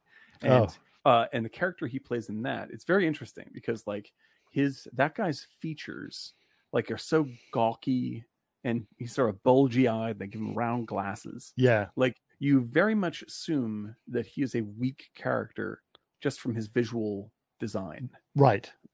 And he's wounded to start with. And this huge dude is pushing the car. Right. And so you're thinking like, oh, that's the take charge guy who's getting the shit together. And he's like, and he has to push this guy around because he's weak.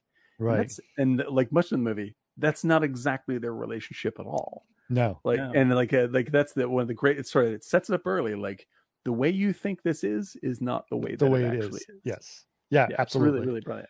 But they're basically on this road and they're kind of pushing along. Obviously, you start to realize quickly that they are both injured, and they got injured doing something probably not right.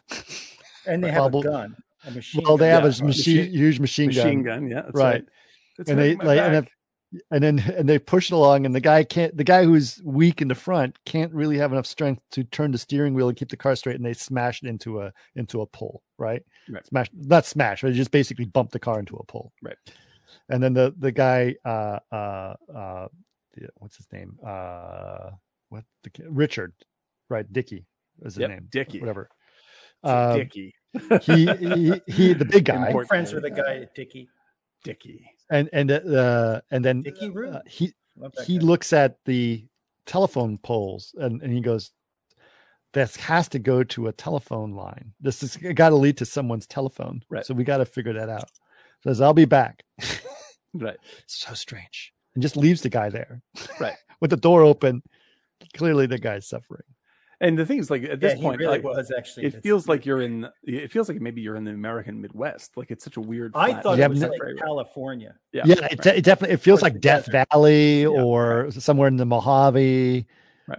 But you only know what the fuck's going on, and you see a little crab there, so you clearly know like something's going on. There's something strange happening. Like the crab looked weirdly out of place, right? Yeah. They look out. It's like, oh, there's a crab. Why is the crab in the middle of a fucking desert like this?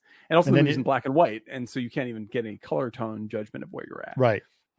Yeah. But then that spine sequence was kind of like Zodiac. It was. Yeah, it's creepy deepy. So he comes up he walks away following the power lines or the phone lines. Walks over these dunes, right? And he's walking over these dunes, and then you see like beach grass. Yeah. And then he's looking down into like a swale between the dunes, and he sees this man and woman like making out like crazy. She's got her shirt off, and like there's crabs around and all this, and like it's very disorienting. It's like you think one thing and then it turns out to be the other thing. Now now you don't see her super clearly. This is what's her face making out with the neighbor. Is that right? I can't remember. Yes. So she is making out with the young boy. Right.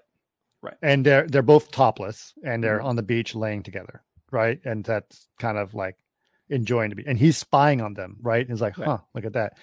And then he realizes that there's a house nearby, but it's not really a house. It's a castle. It's a castle. It's a small castle. Yeah. But there's nothing else around. Nothing else around at all. Literally miles. And it's up on top of a very large hill. On top, it basically looks like a little, you know what it looks like? It looks like the little castle at the end of the Holy Grail. It's like, exactly, we already got one. It probably is. Here's a little side fact. Did you know that all the castles in Holy Grail are the same castle? Right. They're just redressed. I was like, that's a really nicely directed movie. I was just like, they pay their $6 for the tourist fee. And they got this classic amount of work out of the thing. But so like it's a broken down weird castle in the middle of nowhere on a big hill. Turns out it's on a big hill because it's at the edge of a floodplain. Not a floodplain; it's a high tide.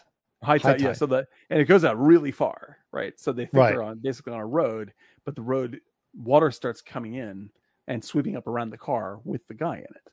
Right. So the tide water goes up to probably about halfway up the door, and the guy's just stuck in there, and he can't do anything about it. Right. But the big guy walks around the house, tries to figure out what the hell's going on. Goes to chicken coop. Goes to chicken coop, and he's trying to make a phone call. He's trying to get in touch with some other person, clearly the boss of whatever heist they failed to. It looks like they failed the heist is basically what it looks like. And he's trying to get in touch with someone to come help them because obviously they're injured and they need help and they can't go to the hospital or whatever. And while that happens, he's hiding in chicken coop. There's a lot of fucking chickens in this movie, which is also chickens, a lot of eggs. Lot of eggs. That's pretty much the only thing they eat is eggs in this whole movie, which is also strange. Something going on with that. There's something. And so Donald Pleasance is walking up the hill with this couple, and they're talking, and he's holding a kite for some reason. Mm-hmm. And he's basically just being very casual and chatting with them and talking to them. And they feel like, oh no, they were awkward. They were very awkward. The couple. And they're like, we just really we have to go. I'm so sorry. We really have to go. We really have to go. We really have to go. And then they yell to Christopher, who is their son, who turns out is the guy who was making out with the girl at the beach. Right. Right. So he's like, oh, okay. So we'll leave. It's like, yeah, no, we'll see you later. Maybe they know, but they don't want to say anything. Well, I don't know about that. I think they just it's unclear. It's unclear what's going on. But then it turns out that the woman that he was making out with at the beach is Donald Pleasance's wife. Yes. Right. Yeah. And she is, he looks like he's a happy guy trying to make dinner or whatever in his house and doing things, and she just doesn't give a shit. She's like, whatever. She obviously, maybe she loves him, maybe she doesn't. She definitely doesn't respect. She's just younger. Respect. Yes, no respect for him whatsoever. Yes, right. And it's a very weird scenes that go on. Yeah, it's like hanging around with very drunk people. Yes, like you're just like, this is getting that's true weird. Like I don't like this. Getting I don't awkward. want to go home. Yeah, exactly. Yeah. And so while this is going on, the guy has been hiding in a chicken coop, falls asleep because he's exhausted probably from the thing, and goes into their house, and they are in the couple are in the bedroom. This was a very strange scene. I love this though. It's like he's trying to find the tops to his pajamas. Mm-hmm. And she says, well, it's probably under the bed. Go look under the bed. So he goes under the bed and he pulls out one of her nighties. Right. And she goes, oh, you should just wear this. Right. And he goes, wait, you're sitting on my pajamas. And it's like, no, put this on. And she just like forcefully puts it on him. Wear the nightie, right? Forces him to wear the nightie. And she's just laughing at him. And then he starts laughing. And he starts laughing. And then she starts like putting makeup on him. Like, oh, you're such a pretty girl. And it's just like very awkward. Donald Pleasance in makeup and a nightie. It's definitely strange. Makes you feel awkward. Yeah, very upsetting image. Very upsetting, but also funny because you realize like he's kind of going along with it because he loves her, but he doesn't really want to do this. Yeah, but then they hear all this rumbling in the house. Right. Yeah, and like you hit, like they become aware of giant gangster. Has broken in their house, right? And. Mm-hmm. And Giant Gangster has a friend who is out in a car that they have bleeding, who's bleeding possibly to death, definitely to death. And he shows up and he tries to assert himself as the man of the house while wearing a nightie and makeup. Yes. Right, and looked very strange. And the thing is, like she is without being masculine, she's a very forceful, decisive character. Oh, very. His wife. She's also French. We should also note that. She has a French accent, and they pointed out, right? Exactly. Right. She's French, he's English, and the gangster is American. So, like the movie is not trying to take the position of women are weaker. It's rather that Donald Pleasance is a complete is a very easily Push over. dominated Here's a person, question: right? if you don't like the characters, or you think the characters are weak, and danger comes around them, do you care? Well, I ultimately did care, but in a very strange way. What I really like about this movie is that, like the people that I didn't like at the outset, it's not like I like them more, but I understand them more and I empathize with them more, including Right. Pleasance. And the same is true with the gangster and all the stuff where I'm just like, there's the it's like what's saying, but it's the people that I thought that they were from their exterior presentation is not who they actually are beneath the surface. And so the movie makes everybody, I wouldn't say likable, but sort of is equally empathic towards everybody. And everyone gets their sort of empathic due. Like I think you get up a little. You have your own little version of the Stockholm syndrome that happens. You're trapped in this house with these people, and you start to realize that they have different things, and you start to. Right. Well, it's like you see the tension starts to build pretty much instantaneously, right? And Donald Pleasance becomes subordinate to the will of the gangster, right? But then the gangster, once goes and gets his friend, and the friend is like dying. Once the friend sort of wakes up, you see the gangster is actually subordinate to that guy. Like that guy's he wakes up for just a few minutes, and he's like screaming. It's an incredible fucking bully. He's Don Logan. Yeah, and you're just like, whoa, that's not what I expected, literally at all. So like everything, all your assumptions are being messed with constantly over the course of the movie. And so there's moments when I'm just like, well, in that scene when that gangster is getting bullied by the other guy, by the dying guy, like I felt bad for the gangster. Then the bully dies, and I was like, I felt bad for the bully. Like I was like, what a shitty way to die, you know. And so like with most Polanski stuff, like he creates these scenarios and this sort of flavor around the scenario that where there's no comfortable place to sit and judge the people that you're watching at all. No, everything was uncomfortable about this movie the whole time. I would do want to note that I think this is the first time he's been typing, but Devil Faust pointed out on our chat that Donald had makeup on in Escape from New York, and it kind of pushed him over the edge, and it's true. Yeah, that's true. Number one. Yeah, that's very true. But yeah, I think it's interesting because like I think that if the movie would have been like there are other movies in the 60s and a lot of comedies that do this kind of sort of like put men in drag and make a joke out of how weak women are, and that's not what this movie does. No, it's the absolute reverse. Yeah, absolutely. No. But Polanski also addressed that in some other movies where he dressed as a woman. In Tenet. That's right. I love Tenet. Yeah, and or I should say The Tenant, so people don't get mixed up, which is very much different than Tenet, which is a favorite movie of mine. And Tenet, the two different Tenant and Tenant, The Tenant, and The Tenant, like a tenant of an apartment is basically yes. And Polanski, which Polanski stars in, and is dressed up. It is one of my favorite. I'm going to call it a horror film. It is actually one of my favorite ones. It's funny. But it's also very upsetting, very disturbing. Yeah. Okay. So, anyway, so he shows up. Clearly, the gangster is like, it's me. I'm here. Just gonna have to deal with me being here, right? He's not directly violent at them. Yeah, but he just assumes command. He's just like, okay. His presence is definitely like, what the fuck, you know? And then and then it's like, yeah, come on, you got to come with me. You got to help me push the car. And it's like, what's happening? Right. Do what I say. And they're like, what? No, just do this. That's what we're going to do. And then they're like, the car is underwater. What the hell? And he's not even doing this like you're saying. He's not even doing this by pointing a gun and saying, you have to help me. No. He just shows up and is in control of things. Right. And they don't really have a choice. Yeah, exactly. But and like that's very similar to our other movie. Yes. Exactly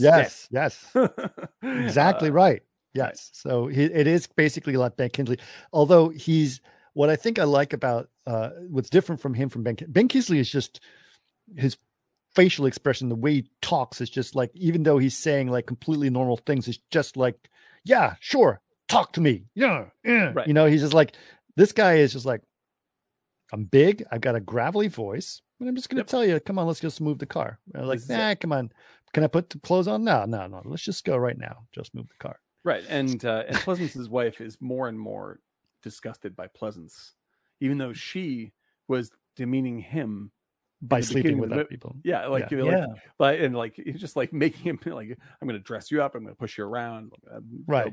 Bang the neighbors, like that. I'm doing all this stuff, and then this guy comes along and totally dominates Pleasance, and she's like, right.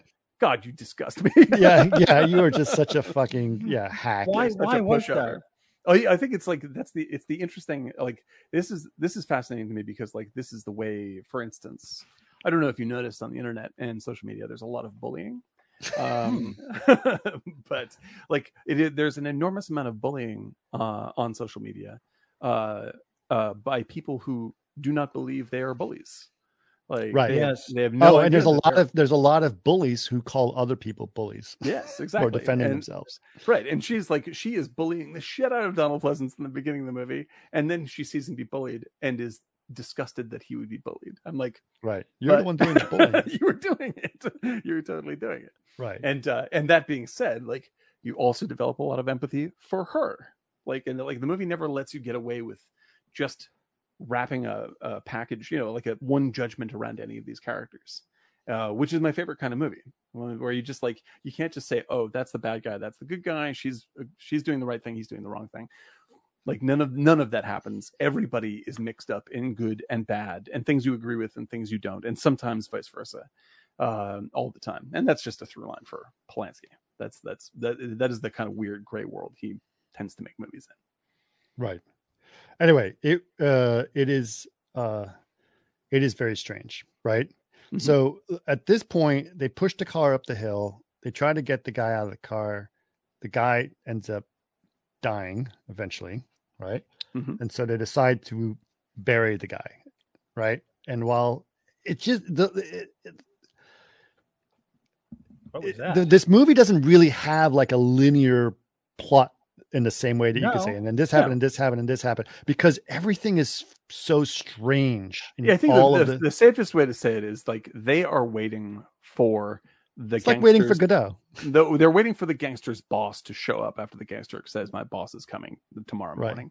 Right. Yeah. And that is what holds the plot together. Is like, and they're isolated too. They're isolated. Exactly. Yeah. And the setting is kind of dreamlike. The camera work emphasizes the dreamlike nature of what you're seeing. And so like it becomes more and more surreal as it goes. Yes. And so like the relationships, as fucked up as they are, after hours vibe to it. Yeah, exactly. Yes. Exactly. It's After Hours, but that's a great call, because like After Hours, like is constant in any moment of After Hours, it is realistic. Like it feels like this is a real thing that's happening. How did you go from this thing to this thing to this? Yeah, exactly. But the overall, you're like, what a crazy nightmare is this? Right. And Polanski does this stuff really well, where it's like he creates such an earthy, realistic tone to the way people interact, and sort of like the tangible, tactile nature of the sets and all this kind of stuff, that he can get really weird and have people treat each other in very bizarre ways, and it never falls off the plate the way that for me a lot of what's his name, Terry Gilliam does. He uses theater props to kind of get through it. Yeah, exactly. And so like he hangs on to the humanity in a way that makes me identify, continue to identify with the characters, even though they are acting in extremely upsetting or bizarre ways. And I'm still I know what that emotion is, and I understand why he feels this way, and like all it feels coherent in the moment. But when you look at the wide picture of it and try to describe it, it's like, what the fuck is going on? This is a crazy nightmare, and like it really, when I think back on it, it's like having a bad. And then what really turns up the heat of disturbance, and you mentioned they all sound like awkwardly drunk people, is that she starts serving her homemade vodka, which is pretty much grain alcohol, gasoline, gasoline, and they start getting really drunk, and it makes drunk. It very strange. Yeah. Very, very, very strange. Yeah. And I was just kind of like, as that was happening. Is anyone else getting some weird buffering in Twitch? I don't know. It's strange. I don't know. Anyway. Yes. Yeah. Okay. It's chunking up for sure. All right. Anyway, so they get really, really strangely drunk as this is going on. And then they basically end up by the beach. And Donald Pleasance, who said, I don't drink, it's terrible for my ulcers. I don't drink, and gets really fucking drunk. And him and the gangster end up having this very bizarre conversation. Mm-hmm. And did you notice that whole beach thing was one fucking long take? Yeah, it's a long take. It's a long ass take. It's brilliant. I didn't notice it till the end. It's like, holy shit, this has been the same camera the whole time. Which is the way it should always be. Exactly. Yes, like, that's the best I don't way want to to do notice the long take. I want to like get to the end and go like, oh wait, fuck, was that one take? Yeah, it's a be in it. Brilliant long take. Yeah, and all of this weird things that happen because basically, like they have this conversation. She's there. She runs off into the water to go swimming. Mm-hmm. Right? They're still talking. Still the same take. They're like, he's coming. He's brought a helicopter. No, it's just an airplane. And then the airplane flies by him. Still the same take. Mm-hmm. He starts firing his gun at the airplane. Still the same take. Still the same take. Go back. Where they the have theater aspect comes. Absolutely. Yeah, and then they absolutely. Then they're still chatting in this very strange, almost like they're about to kiss in some weird ways. It looks like, and I was like, what the fuck is going on? And they're bonding those over guys something. Are in much more of a relationship than Pleasance is in with his wife. Yes. Yes, because I think he almost looks like the gangster as a mentor of who he should be, right? Yep. Strength. Yep. Of strength, absolutely. Right? Of confidence in more than anything. Yep. And that's what the movie is about, is confidence and power. Right. And the ways that people employ that, and sort of like the ways that it's sort of like all these social niceties that we're very used to and are sort of baked into how we behave. Like once people act outside of that, everything just fucking falls apart instantly. Right. And so they think the next morning, the gangster thinks his boss is showing up, but it actually turns out to be people who just popped in. Pleasanton. Unexpectedly, like friends of theirs that are unexpectedly pop in, and they are with their little kid and like all this buddy and all this stuff. And Jacqueline Bisset was there too. She barely says a word. I don't think she says a word the whole time. Barely says anything. Yeah, her name is different. She has like one little line. Her name is Jackie. It's Jackie Bisset. Yeah, Jackie Bisset. I saw in the credits. But but they show up, and like they're showing up with this sort of like sense of English propriety. Like we're sort of we're what cosmopolitan British upper middle class. They were horrible. Scene rolls in. They were horrible, and they're horrible people. They're horrible people, and it's just but they come off as like so pleasant and friendly. Like, oh, we're just so excited to come see you and your new bride. Fantastic. The mom is such a judgmental bitch. Yes. And everything's with a smile the whole time, and the little kid is an absolute fucking little monster. Yeah, I know. Horrible little kid who destroys everything. Destroys everything, and the mom comes in to just defend whatever he does, and then everything is just wretched about these people. By the way, did you recognize the mom? It took me a minute to recognize who the mom was. Mm-mm. The mom is Barry Lyndon's mom. Oh my God. Lyndon. Yeah. I was like, oh my God. What a call that was. Yeah. She is like, I was like 15 minutes. I was like, I'm not going to look it up. I just need my brain to realize who this is. And she's like, she has mastered that kind of character. Right? It was just like the very proper, very charming, and totally controlling personality. It's absolutely awesome. And she's a force of nature in this movie as well. I don't know that actor's name, but she's absolutely terrific. But yeah, like that propriety shows up in the form of these people. And by then, like the rest of them are just trying to pretend like nothing weird is happening. Right. And then to the gangster, they basically call him James the gardener. Right. And the French wife pushes him around, like, go get the fucking thing. Like just yells at him like dirt. Oh my God. Yeah, treats him like dirt, and then Donald Pleasance is like, no, it's okay. His arm is really hurt. We should be more nicer to him. And she's like, fuck you. Like he's brings back all that stuff with Don Logan. Right? He's a gangster. How poorly he treated H. Yes, yeah, exactly. You keep looking at me, H. I'm gonna. Oh my God, it's amazing. But like that's the joy of it is like in that scene when he's when she's just like, go kill a chicken and put it in this pot and cook it for lunch. He's Yeah. like, I'm not going to do that, miss. I'm not going to do that. And he's like trying to keep his shit together. Right. The just watching that scene, I was like, butlers are really fucking bizarre. Like, it's bizarre to have someone that you treat as a lower class member of society who lives in your house. And it's so vivid in this sequence because you know he is not the butler.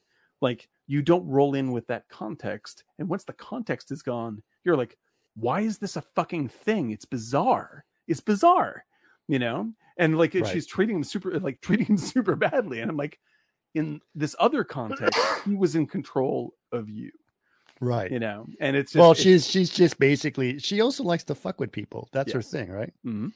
And so I don't know. It's funny, and also I love the fact that their wedding present was a pressure cooker. Is a pressure cooker? Yes, exactly. It's a pressure cooker. And I love there's a great bit when I forgot, like the mother says, because she's like, oh, like, he won't kill the chicken. Well, then then you'll go kill the chicken. She says to the husband. And he's like, or no, to Pleasance, and he goes, no, I'm not going to kill the chicken.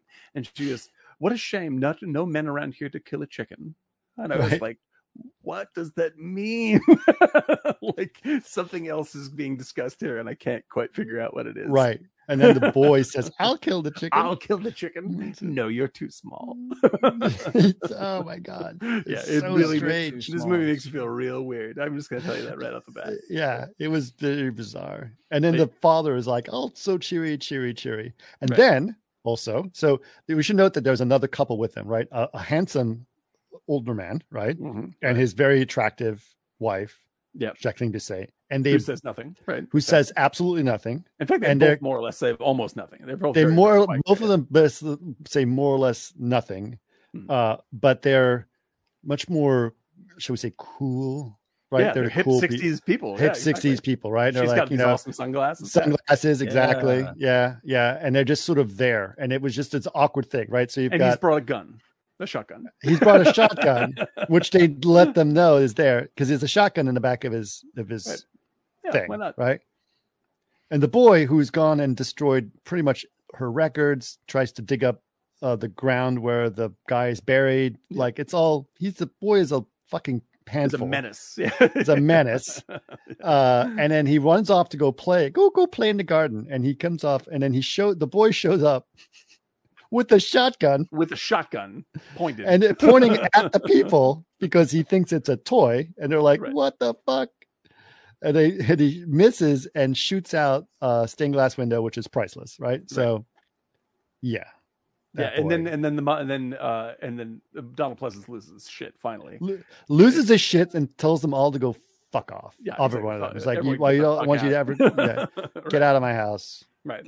And so, like, that's the thing that pushes Pleasance over the end, where he then starts to establish some sort of decision-making capability in his own life. Decision-making capability. Like, it's absolutely nothing up until a certain point. And then he feels sort of so riled up that he's like, he very presentationally takes control. Like, he's sort of like, get out. And he's pointing and shoving everybody out. And even the people that haven't really offended him, he's like pushing them out and pointing and saying all this stuff.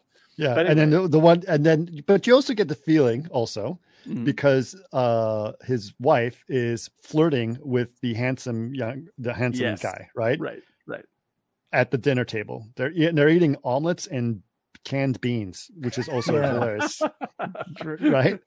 There is a food thing where there's a weird food thing. Like, their whole refrigerator is just filled with eggs, and they have chickens everywhere. That's the only food item they have, is they keep making omelets. When the gangster shows up, he goes to the chicken coop and he picks up one egg and cracks it. He cracks it open and it's bad, and he throws it away. He picks up another one, cracks it open, and eats it. He is later cracking eggs for omelets, and Donald Pleasance is fucking around and trying to juggle eggs, and he breaks two of them. Right, and it's constant egg thing is weird. It's got to be some kind of a strange symbolism. There's something subtextual going on that I haven't formed a solid opinion on, but feels to me very sexual. Like that, there's a physical sexual angle on that I'm like, Like Yeah, he's exactly. impotent, There's some and that he exactly. can't. There's something He can't even crack a fucking egg. Yeah. You know, and so like there's something to that going on. There's also one I want to ask you guys about because I don't understand it, but I found it really creepy. Is when they bury the dude. Oh, my cat's jumped up. 1 second. Okay, when they bury the gangster's partner, right? Yeah. He makes Pleasance get in the pit and keep digging, right? And then Mhm. Pleasance can't get out when he's finished digging. The gangster starts to just throw dirt in the hole anyway while Pleasance is in there. And so his wife comes over, brings him a chair to stand on, and then they bury the chair with the dead body. Yes. And the shot of the chair being covered with dirt and being buried freaked me out a little bit. I was like, this is an upsetting image to me. It's weird. And I don't understand why. I don't know what it was doing in my brain, but I was like, this is really fucking strange. I think Polanski has his sense of humor. He always has these dark touches where only he understands, you know. It's a weird, he's a weird guy in real life. Just not a bad thing. I'm just a strange thing. Yeah. Like that kind of ritual thing. Like, yeah, exactly. Like it felt like I know I'm not going to pretend like I know very much about religious holidays or Judaism, but I believe that when you sit down to dinner, the main Jewish holiday, like there's one empty chair. Yeah, the Seder, there's one empty chair at the table, and that's what that made me feel like. I was just like, there's a presence there in that chair that was sort of unspoken. That could very well be it. And there's nothing to do with Judaism. I just happen to ping off of that, but rather the idea of like there is a soul in that chair and it's in a grave was weird, like very dreamlike, upsetting to me. And like that's the first thing. There's so much upsetting things going on in this film. Yeah, and it's been Polanski in general, like you're saying, Eric. Like he really nails this kind of like, why did that freak me out tone so well. And this movie has like 2 or 3 great ones, and the chair is the leader for me. Absolutely fantastic. Yeah, but anyway. So and the shrimp too, right? Yeah, the shrimp. Yeah. Can't you see that he doesn't want to go shrimping with you? Oh, that's so it's funny. We find out that like basically, when she was out, basically having sex on the beach with the young boy, right? Yeah. Their excuse was that they were going to go shrimping, right? Yes. And so she comes back and he goes, "Oh, where's those shrimp?" He wants to cook the shrimp for dinner, and he goes to the bucket and is like, "There's 5 shrimp in here, and they're teeny little shrimp." Yeah. And he goes, "Why don't you eat those? You can have them." It's like, there's only 5 shrimp. 5. What the hell you been doing? Yeah, right. Exactly. And so that's Pleasance complaining about his tiny shrimp is pretty funny. Yes. Yes. And then the other thing that was funny was shrimps and eggs. Yeah. And then when later when the young boy comes back and he's like, "Do you want to go shrimping?" And he goes, "Can't you see that she doesn't want to go shrimping with you?" It was so good. So good. The kid is like, he's just like young, hot, blonde. He's a man. He looks like the dude from Blow Up. He has that same like 60s, shithead vibe. And maybe he was the guy. It's just like, but he's also just a toy. Story. You can tell he's a boy toy, right? Exactly. Yeah. But the movie really like masterfully pulls that stuff off, where you're just like, you barely have time to get like weirded out before it's dirty and funny and scary all at the same time. And it's just wild. So yes, he boots them all out, right? Kicks everybody out. And it's clear, like, the gangster's boss is, like you said, it's like Godot. It's like the gangster's boss is not showing up. Finally, the gangster calls saying, "Where the fuck are you?" Right. And the guy says he's not coming. He's not coming.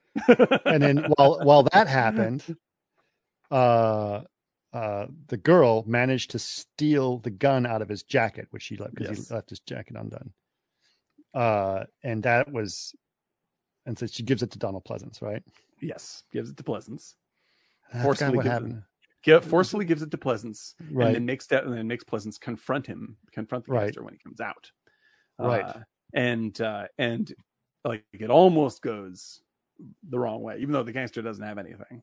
Like Right. Pleasance barely has the guts to do anything about it. But he does shoot him. Does end up shooting him. Right. Yeah, which is really gutsy. That was a weird kind of. It was almost like the women in in Sexy Beast when they're holding the gun and shooting.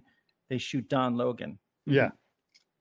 Right. Exactly. For sure. And the young boy. It was like it has that feeling. It's not like a gangster killing a gangster. Yeah. No, it felt like it's murder. a beautiful woman. Yeah. Like, it feels very weird. And so like even in that moment, like you feel really like conflicted about the gangster. Like even though he's not a good guy at all. Like like I felt weird at the sort of the weird execution that happens. The gangster then pushes by the couple and runs down the hill. Runs down out of the castle, and then she says, "You killed him," and he says, "I did." Like he's just coming to grips with the situation, and he just shot him 3 times in the chest. Right. But so he's running down the hill. Right. And, goes to the car that's in a garage, that the car that they pushed up the hill. Right. That you remember he had a machine gun in the back of the car. He points the machine gun at the couple. This was the funniest scene. He keeps pushing her in front of like him, not trying to protect her. He's trying to use her as a human shield. Exactly. She stands and she does the same thing to him. Exactly. Yeah. They keep using each other as human shields for each other. That is the movie in a nutshell right there. It's so fucking funny. I was like there's like if I love when movies like have a scene which is like, just in case you were wondering what the movie means, here is the movie in miniature, and that is the movie in miniature. You have this dude who is dying. He is pointing a machine gun at these guys, and this is what happens to them under pressure. Like, they both. What's the one for Sexy Beast? Yes, Sexy Beast is that's a tough one. I mean, I better think about that one. But yeah, like I think that's it doesn't happen all the time, but I just like when movie scenes start. I think the conversation in the car at the end of the movie is the scene for Sexy Beast in a lot of ways. Yeah, maybe true. But I think that's it's just a great way to sort of put a button on like what you've been, especially for such an abstract movie as this. I think like they'll really when land. They were sitting around him, and he's sitting at the end, almost like on a book table, and everyone's just kind of looking at him. He's like, "How's your flight, Don?" Good. Yeah, that scene where he first arrives was so tense, and they're all just kind of looking at him. Yeah, how's your brother? He's good, eh? You know? It's like you patch things up. He's like, it's up to him, really. Yeah. Okay, so while that happens, the guy tries to shoot his machine gun at them, misses, and then it ends up collapsing and dying while shooting machine gun, fires at Donald Pleasance's car goes up, explodes, goes up in flames. Everything's in flames. It's fucking chaos. There's a dead guy with a machine gun on the ground, a car on fire, and a barn on fire at the same time, right? And this is the most beautiful part of the film too, like just photographically. It's really just craziness, right?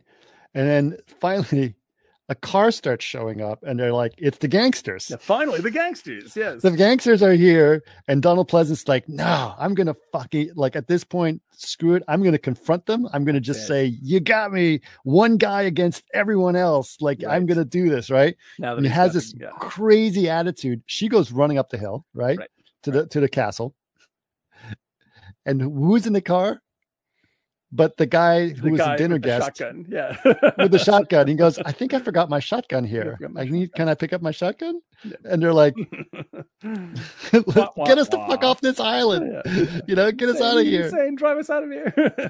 Get us out of here. Just go.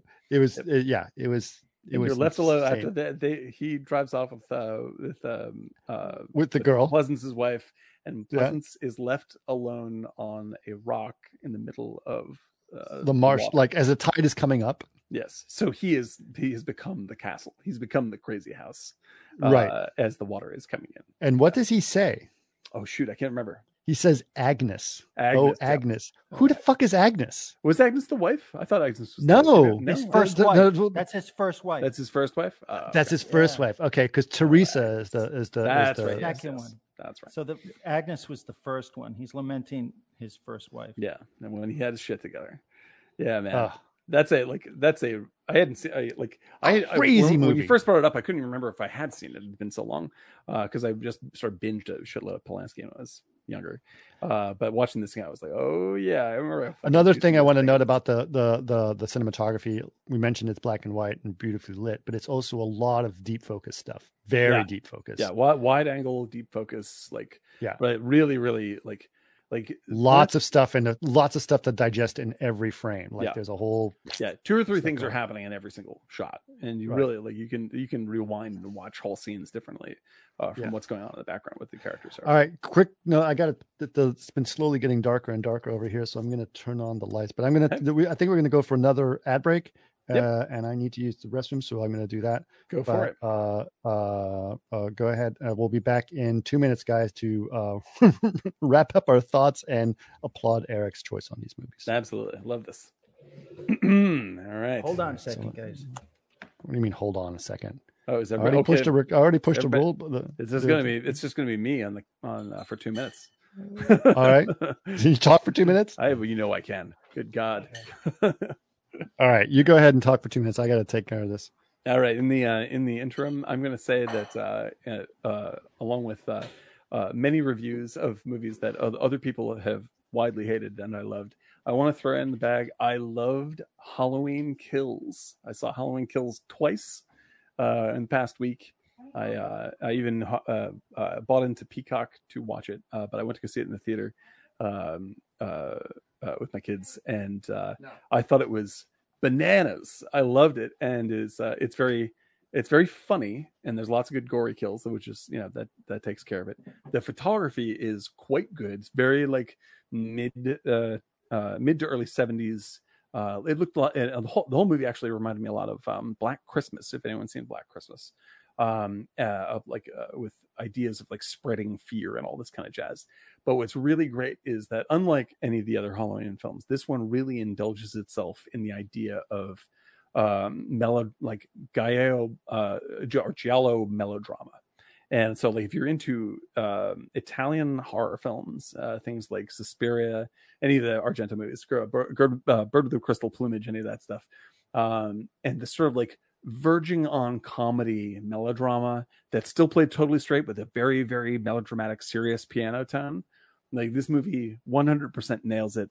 And I think the problem that people have with this movie is tonally, it embraces things that are sort of new to the franchise, or at least a way to look at the franchise that they didn't before. And it also really is the middle movie of a larger story. It really, really bite into it. So I would say pay the $5 to get Peacock and watch Halloween Kills. Wow. See? Filled it up. Boom. Not bad.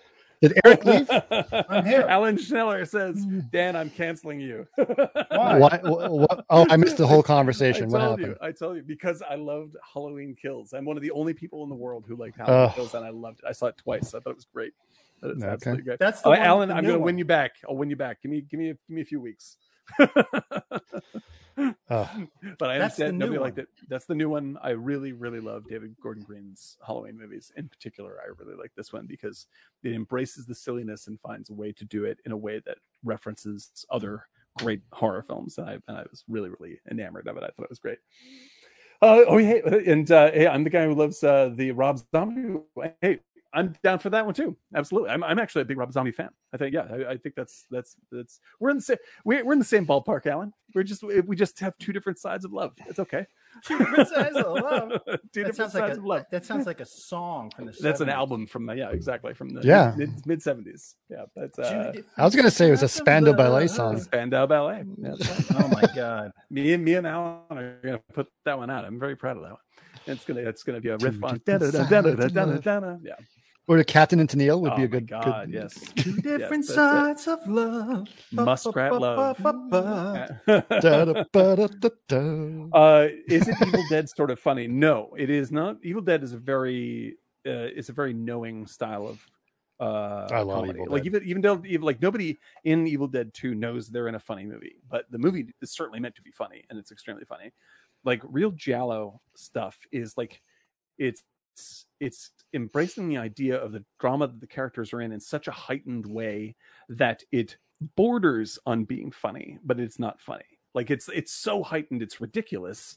It's just sort of like, for me, that's what Halloween really is. You know, it's the closer it gets to that, the better it is. It's not meant to be funny.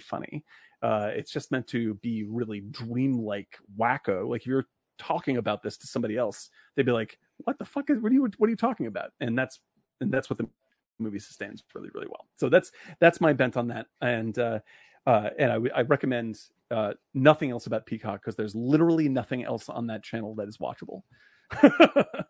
But it's worth $5 for Halloween. I'll do that much. Peacock. Yes, no, we got on Peacock for a very short while to watch the Olympics, and that was an unpleasant experience in itself. Yeah, I think that. Actually, the one thing I'm going to give a shot to is Yellowstone, which is on Peacock, I heard that's great. The first episode was not very promising. Have you? I will say that. No, it's the biggest selling show right now. Oh, I know. I hear it gets great. It looks like you have to. It looks like there's a thick crust on that pie. Have you guys? I love their. That's a good. Have you guys watched anything on Apple TV? I was going to get Apple TV the other day, but I can't cast it because I have a fucking Android. Like, can't you just watch it? Can't you just get it on a Roku and just pay for it that way? Yeah, I don't have Roku. No, I mean, like, you can get it on it. Like if you have something that can play it, that plays, or like I watch it, I'm sure, on the computer. But if I want to watch a movie, I want to watch it on my big screen, and I can't do that because I use Chromecast and I use an Android, and it's not. And so Chromecast does not work. You can't cast. That's weird. No, it's Apple. It's not weird. It's normal for them. Like they're proprietary. That's their whole shit. They are the worst because they're pretending that they are the saviors of everything, and they're starting. Their true colors are starting to come through. I hate to say it because I'm not necessarily a big fan of it, but I think that the Epic lawsuit really made them show their true colors. Like they're money grabbers, and they're not. I've never been a fan of Apple. Like, money grabbers. They charge $5,000 for a $2,300 laptop. Right, that's money grabbing. They've always been like that. $1,000 for a monitor stand, but that's right. $20 for proprietary cleaning cloth. $20 for proprietary cleaning cloth. Yeah, but it's proprietary, Chris. Dude, like, okay, but the thing is, it's the walled garden situation, right? So they're like, you should be allowed to sideload applications on your Apple devices. It's like, if you do that, it'll be the end of the fucking world. It's like, no, if they do that, then people could get around the 30% tax that you guys charge for everything. The price for having an Apple stamped on your product, or for having beveled edges. And everyone keeps talking about how like Apple's the savior and Google is the evil. Is like, no, Apple's evil too. Yeah, Apple's evil too. Yeah, like this is the thing is like I'm not a computer genius, obviously, by any stretch of the imagination, but I was able, by asking people I knew who know about stuff, I was able to build a PC myself and fix a PC myself. I didn't have to fucking take it to the special Bill Gates shop. Right. You know, and this is like the same experience I had when I through a random set of circumstances, even though I have no money to support this, I ended up owning a Mercedes, right? And it was cool to have and I had for like 2 years. What's an old Mercedes? It was an old Mercedes, but it was just like, oh, it's cool. This is nifty to drive a Mercedes around. And except like getting it fixed, what I was just like, this is 10 times what I paid for it. It's like, why even have this fucking car? This is idiotic. Like we can't fix it ourselves. Your Honda Civic was a way better experience. Yeah, exactly. It was the Honda, because the Honda Civic. Isuzu.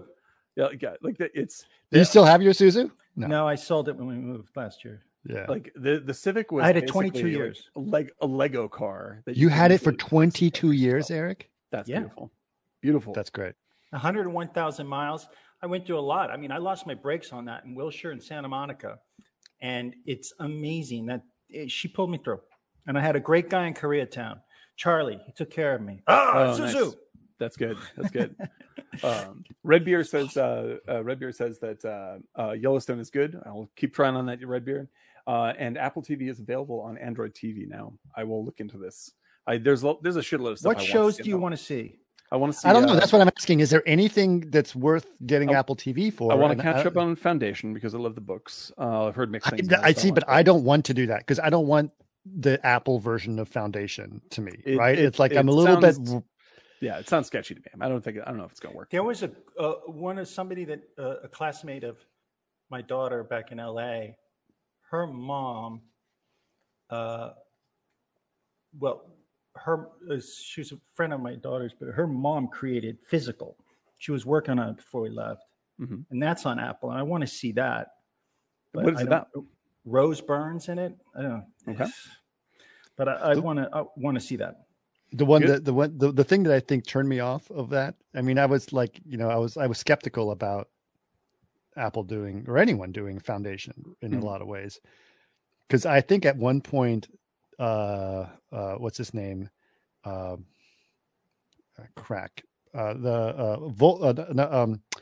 director of Independence Day. What's his name? Roland Emmerich was going to do Foundation. That's the point. That's if the rights, no offense to Roland Emmerich, who actually makes very entertaining but that's not the right film. Yeah, but that's not the right movie for him. Yeah, you need Villeneuve to make Keynote. Yeah, exactly. Yeah. But Apple made it, and I was like, okay, right. And then I saw some kind of Apple keynote event or whatever, and they were talking about all their products and stuff. And and they showed a little trailer to Foundation, and then the guy comes up and is like, "We are so excited to bring Isaac Asimov's Foundation. Isaac Asimov always thought about the future. Just like us at Apple, we think about the future too." It's like, are you fucking no? God. It's like you basically that ruined it for me. It's like, okay, I am never watching this because Apple basically is just like, oh no, we made this thing about Isaac Asimov really just to sell more iPhones, and I know that's the case, but I'm like, I just don't. I don't want to be told that. The thing is that I agree with him that is the future that Apple will bring, which is the empire will collapse and will live in barbarism for 10,000 years. The irony. That's the irony. That's the irony. And now here's the thing. And you know what? The more and more and more I look into this, that's actually, I think all of these companies are going to get canceled. Really? The Facebooks, they're all Apple, the Amazons. Moral hazard disasters is what they are. They're things are going to become more and more like when things can be decentralized, more readily available, which is happening every day, then you don't need Facebook to control your future and give you ads. But you see what Facebook's doing with Meta? Yeah, they're too late. Oh yeah, no, they're too late. Like Facebook is, it's like I really like the fact that they call themselves Meta is cracking me up because did you see Iceland's response? No. Yes, I did. What was it? It's funny. What happened? They made a commercial that made fun of Zuckerberg, but basically saying like, here in the real world, like it's basically we like fountains and stuff like that. Yeah, right. Anyway, it's really funny. But that meme of Steve Buscemi with the skateboard, like, hey, where are all the cool kids at? Right? You know what I'm talking about? Okay. Do you know? By the way, he dressed like that at Halloween. I don't know if you guys know that, but he dressed as his own meme for Halloween this year, which was hilarious. Yeah. But anyway, he's like, Steve Buscemi. That's what Zuckerberg's saying. We named our company Meta. It's like, we're cool now. We're part of the metaverse, whatever the fuck that means, because I don't know. And then meanwhile, like, everyone is already making the metaverse, and it's complete, and they've left people behind. I gotta say, that outfit he wore and just the face mask didn't help him at all. No, it was creepy. Yeah, but because I think that is like the way, and this shows my political stripe pretty strongly. But like the way that we handle corporations in this country, in particular, leads to amoral action being baked into the product, and the more like amoral would be fine, but it's making money for immoral people, so there's no stops on it going wildly wrong. And when all the Facebook papers came out and it was revealed all of our worst nightmares were true, like there's no surprise here. Like, this is how they make money. Like, the reason we're in the shitstorm politically, interpersonally, that we're in right now is because they make money off of our conflict. And that's why, like, we're on the verge of a civil war because we now look at each other as enemies and cartoons. and that is because of the mechanism of companies like that. Yes, because they make more money by making us hate each other than Yes. by helping us agree with each other. It's created a take, like it's created a way to interact with normal human beings and fellow country people that is combative and ultimately extremely dangerous. And so when he gets on there and talks about, oh, we're going to bring everyone together in the metaverse, I'm like, unless it's a cage match, they're not interested. Right. Like that is Facebook makes money off of selling bubbles. But here's the thing. They're not going to do that. Right. No, not at all. They're not going to be able to do that because the people who are really building the metaverse that's already out there, they've already built it. Right. So Web3 is about the decentralized. It already exists. Right. It's already, so Web2 obviously was the building of the Facebooks and the Twitters and all of those things. Right. And then Web3 is like decoupling itself from the corporates. Structure. So that's, I think, what's going to be. Which is literally, in my opinion, and this is not an exaggeration, I think it is absolutely necessary for the survival of humanity that we do that. Right. That's it. Like the physical, actual survival of humanity, we have to do this. Nothing else matters at all. I'm a single issue voter. This has to stop or we're dead. That's what I think. And there's going to be a lot of weird shit in the metaverse. Yeah. A lot. But I also think the people who are outside of that are going to try to control it through controlling the pipes, like the connection. Sure. That's a big frontier. Yep. But there are the people who are thinking about mesh networks that are decentralized as well, right? Like you said, it's going to get harder and harder and harder for centralized groups to control things that are naturally decentralized. Like yes, they know that though. Yeah, they know that, and so they're going to do everything they can to try to work their way around it. Right. But it's like it's really the only way forward, and otherwise we're doomed in 6 ways to Sunday, and so like I don't believe anyone who works at Facebook is an evil person. I don't even think Mark Zuckerberg's an evil person, but the mechanism of that business and businesses like it, which there are tons of, like it's incredibly detrimental to just the way we talk to each other. And if we can't do that, we can't get anything done at all. There's a very interesting book that I learned about. I haven't read it yet. I'll be very honest about that. But it's written by this guy who I actually had a meeting with this week, and his name is Jeff Booth. Mm-hmm. And he's a big proponent, obviously, of decentralized finance in a lot of ways. And he, I was really blown away when he was talking. It's just really kind of a fascinating. But he wrote this book called The Price of Tomorrow. Why deflation why deflation is the key to an abundant future. Mm-hmm. And it's kind of like how banks and like we're built on loans. Oh yeah, yes. And the banks are keeping inflation high by making loans happen, and that's going to be basically what's keeping everyone. Which is the housing crisis, only across the board. Like that's all that is.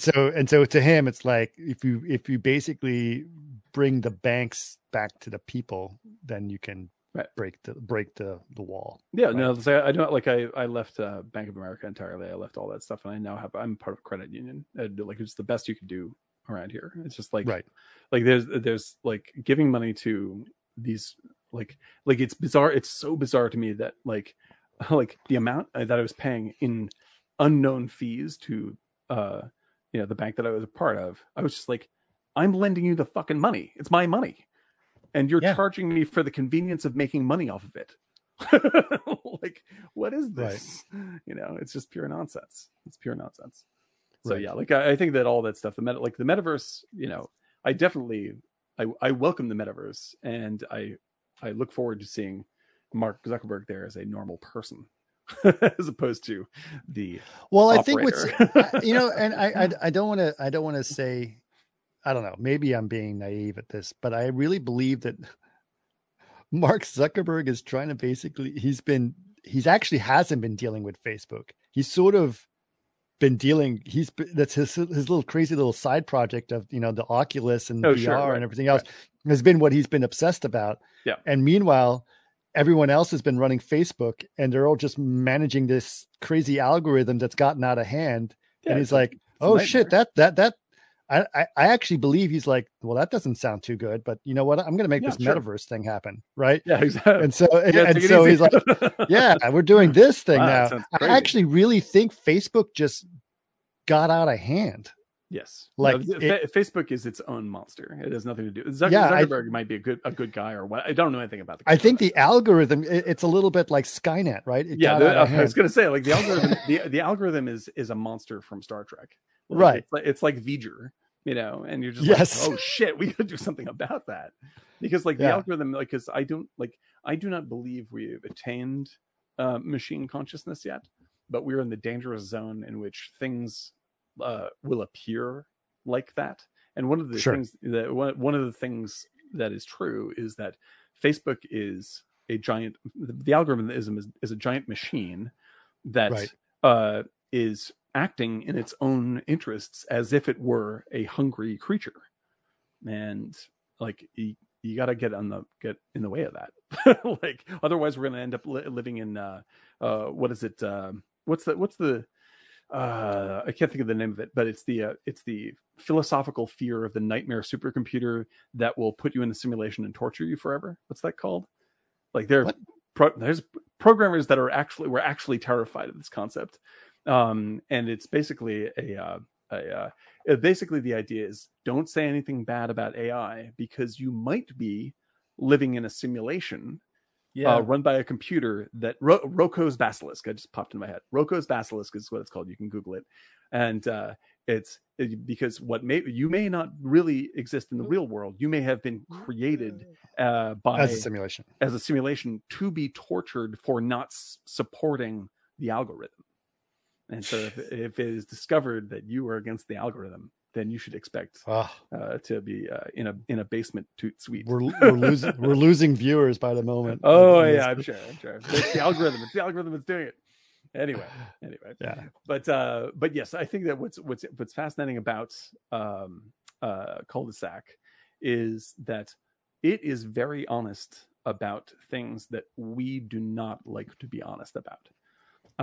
And the ways in which we try to control other people are made really plain in this movie. I think movies like this I do love movies like this because they have strangeness to them, and I do like that. Okay, so another movie that this could be it would be almost too obvious to pair with Cul-de-sac would have been Lighthouse. Yeah, exactly. No, yeah, totally, absolutely, right, absolutely true. Yeah. Which was also really good, and I like that kind of weird movie. Some people don't like it, right? Like it's not for everybody. Not for everybody, but like even I don't know. Like some people, I love slow movies that just make you feel something a little bit different, even though nothing is going on, 100%. Right? Yeah. So when he's going up into the castle, he could have just gone into the castle, but he doesn't. No. It's a long, weird journey that involves chickens. Yeah, it's all seagulls, frying pans. Yeah, eggs. Exactly. Eggs. You know, you're sneaking around. Weird, what's going on, man? Things. It makes you feel like you're complicit in breaking into this place, like you're invading somebody else's space without, But you don't even know if he's invading or if he's just looking for help. Yeah, it's exactly like this is sort of a haunted house. Everything about it is extremely bizarre. And like you're right, it could have been covered in like an establishing shot, and then he meets the couple. Right. Right. Could have been it. But it's like 15 minutes of wandering around aimlessly, looking at strange things in his house, and like, why are there so many chickens? Why are there so many eggs? Why are there so many chickens? Why are there? It's like the whole fridge is filled with eggs. I'm wondering if somebody's put that online. The reason for his chickens. There's got to be some interesting. There's got to be something about the chickens for sure. Yeah, but like I think that this is like Polanski. Like we don't have to get into the Polanski dialogue, but his films are extraordinary at doing this. Like they make you nobody makes you uncomfortable in a compelling way like he does, and it's still true. Like you even see his recent films. The Tenant makes you so uncomfortable. It's one of my favorite horror films. The Tenant makes you so uncomfortable. Right. It does. Oh, pardon me for 1 second. I'm being delivered sushi. Thank you so much. Look at this. Sushi. Magnificent. Sushi. I love this show. It's a great show. Great catering on the show. Gotta say. Love it. But yeah, no, he is like, you watch Rosemary's Baby is great at this. Rosemary's Baby also has another one of the scenes where I'm like, I don't know why this freaks me out so much, but like the dream sequence where she dreams she's on the boat is my favorite dream sequence of all time. And I can't even tell you why. Like, it just like, there's something completely accurate about how upsetting a bad dream feels. And he just nails that stuff. He is when was Polanski's wife murdered? 69. 69. Okay. Yeah. So this was 3 years before that. No. And he was so he was already making very strange, upsetting movies before she died. He was the big deal too. Oh yeah, absolutely. You know, and you can see why. I mean, you see like Knife in the Water, you see this. I mean, like all this. By the way, this movie only made $1,500 at the box office. It's understandable. Like, well, and but it was in a period when, like, I mean, art house films in that period of time were really well respected in popular culture. It wasn't what people were going to see, you know, whatever Gidget movies and stuff like that's what made all the money. It probably only cost them $1,500 to make. But only it cost him $1,500 to make it. Exactly. So like he was known as this very, very stylish European auteur, you know, and so he was on like whatever Carson and all that stuff all the time.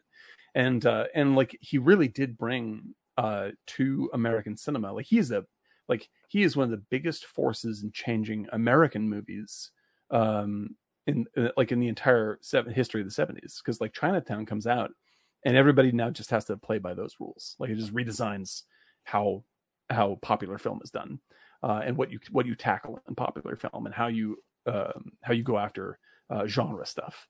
You know, and but he's building up to that with stuff like Cul-de-sac. Like he just tells you how fucking weird he is right off the bat, and like it must be a very strange to be in the 60s watching this movie. Would have been quite a trip. I was really interesting when it was like a Roman Polanski movie called Cul-de-sac. I was really expecting to see a movie about middle class America. Yes. In some ways. What I mean? Can I ask you? Now this I may be off my rock. Not friends. this movie. You're totally off. Like You're totally off, Dan. I want to ask: is I may be totally wrong? Is the title a dirty joke? Like I feel like the movie is so much about Pleasance's emasculation that I was just like, is that what that means? Is that like just a sort of like highbrow dirty joke on, you know, like cutting this guy's balls off? Because it's like that's all that happens to this guy from every single angle. That's what it is. That's what it is. From every angle, you know. And he's like, it's impossible for him to gain power until he finally gains power and he loses his fucking mind. You know, he can't get the edge on anybody, male or female, doesn't make any difference. Like he is unwilling to take control of the scene until the end, and when he does, he has already lost control. And it's a burning fucking. I think you're right about that. I do. Well, maybe I don't know. It's a okay. So, right, basically, it's a dead end. Mm-hmm. That's what it is. Right? Yep, absolutely. Yep. There's the straightforward interpretation of it. But I'm just like, you can just call it dead end. Right. I don't know. I may be being juvenile about it, but it's a French word. Which means but. Let's see. By the way, yes, the end, right? Right. Yes. Like I said, I mean, do you guys know, okay, for example, do you guys know the term the barbecue is a French term? It's a Louisiana French term, right? Mm-hmm. Which means balbe, which is beard. Mm-hmm. Cul means ass, right? And that's when you basically cook a pig from the beard to the ass, right? right, exactly, right. That's the These barbecue. Are the things, by the way, you learn when you watch Martini Giant. Right. There you go. I didn't know it. Now we know. Beard to the ass. So yeah, so cul du sac in French, it means bottom of the sack. There you go. A situation from which there is no escape. That's what it means. Right. That's exactly what that means. Yeah. Right. There is no escape. Right. Yes. But I really was expecting a cul-de-sac street. Yeah, it's a middle class American with a Steven Spielberg style house, and some nefarious Polanski thing happens in the house. It's like the desert, and you don't even know where you are. What the fuck is going on? Exactly. Yeah. I mean, the alternate title could be "What the fuck is going on?" Yeah, it's a total weird movie. Yeah, it's certainly not. I mean, like I may be nuts, but it's not beyond Polanski to make a good 14-year-old dirty joke. But like regardless, it is exactly what the movie is saying. You know, it's like, and there's a French person there, so you know that French. There's a French part of this they're emphasizing the Frenchness in some ways because they introduced a French character. Right now, there's something else. The other thing I really loved about this, the randomness of Isolation. It starts off at a road that seems to go nowhere. Right. That they're like, this road has to go to somewhere. And it's going in it's the opposite of cul-de-sac. It's an infinite road, right? Yeah. It's an infinite road, right? I did think it was Mont Saint-Michel for a period of time. Yeah, same. Right.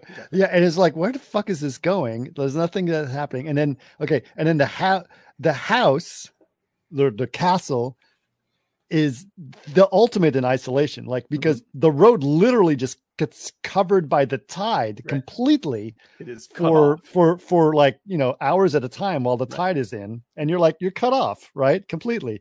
And then their neighbors, quote unquote, are from across the bay. Yes. And they have to show up by boat. Yes. Right? Yes. And I don't think Donald Pleasance has a boat. There's no implication of a boat there. Nope.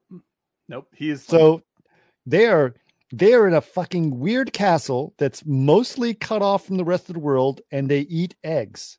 Mm-hmm. And if they're lucky, they might have some shrimps if she's not fucking the boy next door.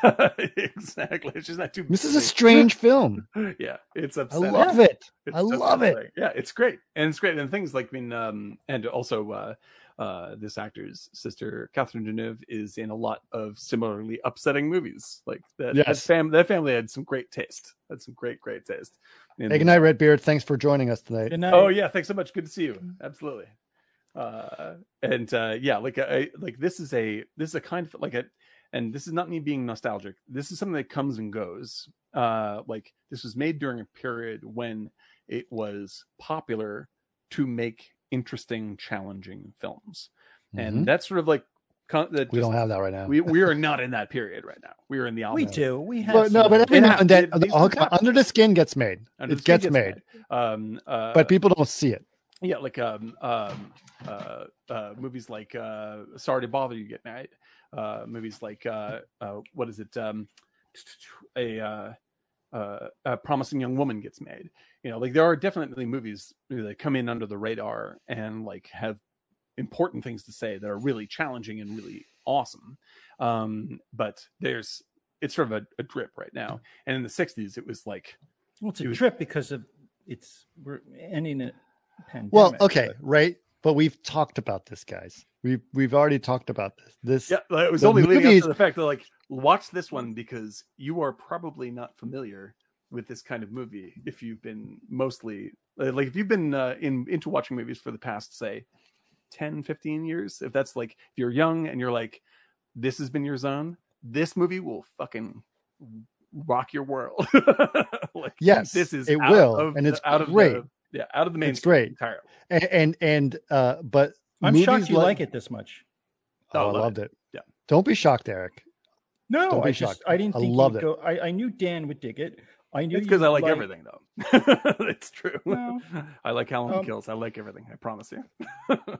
You see, Eric, James Bond. Sometimes you think, I'm zig and I zag the other way, right? That's right. Serpentine, Shell. You were fantastic, Shell. Yeah. Really? You think so? Dan's going into pixelated mode. It's like totally entering the Matrix right now on Twitch. Good. I love this. Yeah, look at that. Like he's going into the Matrix. I love when the pixels start texturing my hair and they move. Yeah, I know. And it's stuck to your hair. You've got green hair right now. So oh my gosh. And you got this green hail. Oh, wow. It continues to map to it no matter what it does. It's so great. I love it. Yeah. This is such, for those of you I'm sorry, on audio, like his stream has turned into the trippiest thing. It's back. Oh, sorry. Damn, because I just moved up to really grab some strange pixels to see if I could. Oh, no, just before I made it reset. That's too bad. I was hoping to get some weird ones. No, I love this film. And I think here's the thing I was trying to make. It's like this film or these types of films, we've talked about this before, have come up because people were fucking tired of the Doris Day musicals and the Westerns that were done Right. over and over and over Yep. again, right? Right. That's why these films showed up, and that were like, oh, well, this is fucking interesting. And that's what's going to happen now. Like I think we're Agreed. about done with Marvel films Yeah, at some but point. I believe that there's a growing appreciation of the fact that everybody, even the people who love Marvel, have probably had enough Marvel. Well, here's the other thing. The people who love Marvel are, let's say people are, been going through the Marvel films.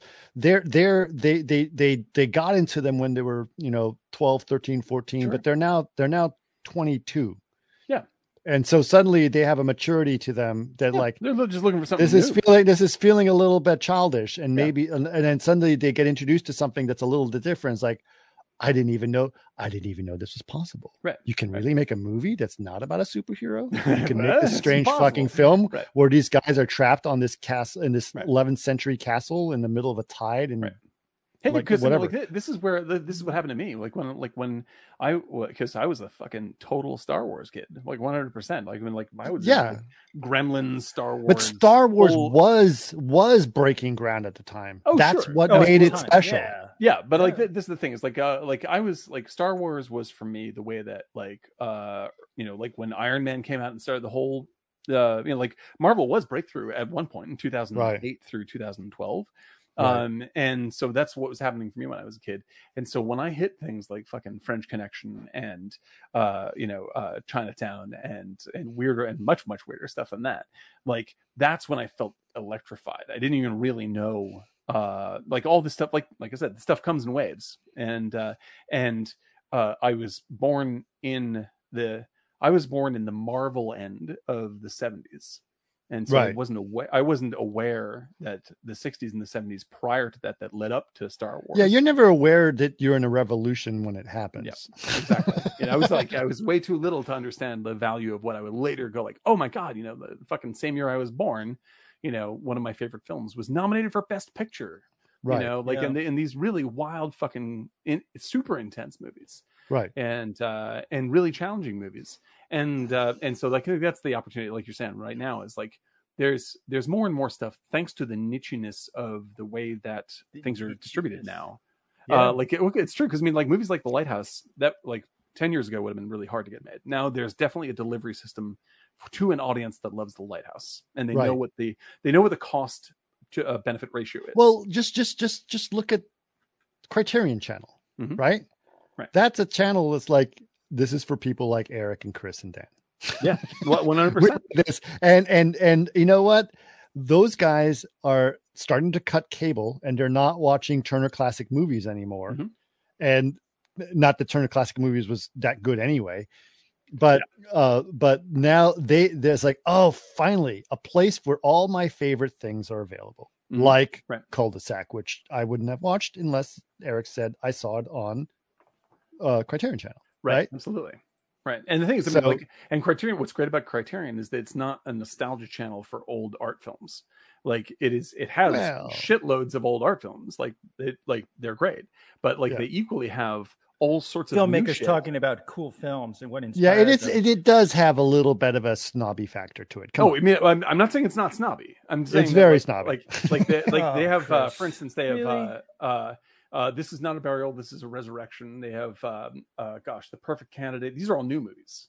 Like Yeah, Senator's no, Day. it does have Like, good these are stuff. brand It- new, intense art films that are really, really, really It great. does And have great stuff, but it does feel very, art house. most of it is old art house for Right. sure. Which is not necessarily a bad thing. I'm just saying that's, it is a thing, but that's good. And HBO Max also has Oh, yeah. sort of a bridge between Criterion Channel and mainstream, which is actually kind of a really good mix in there as well. If you're looking to get into artier films, the backlog for HBO is actually like it's Very like, good.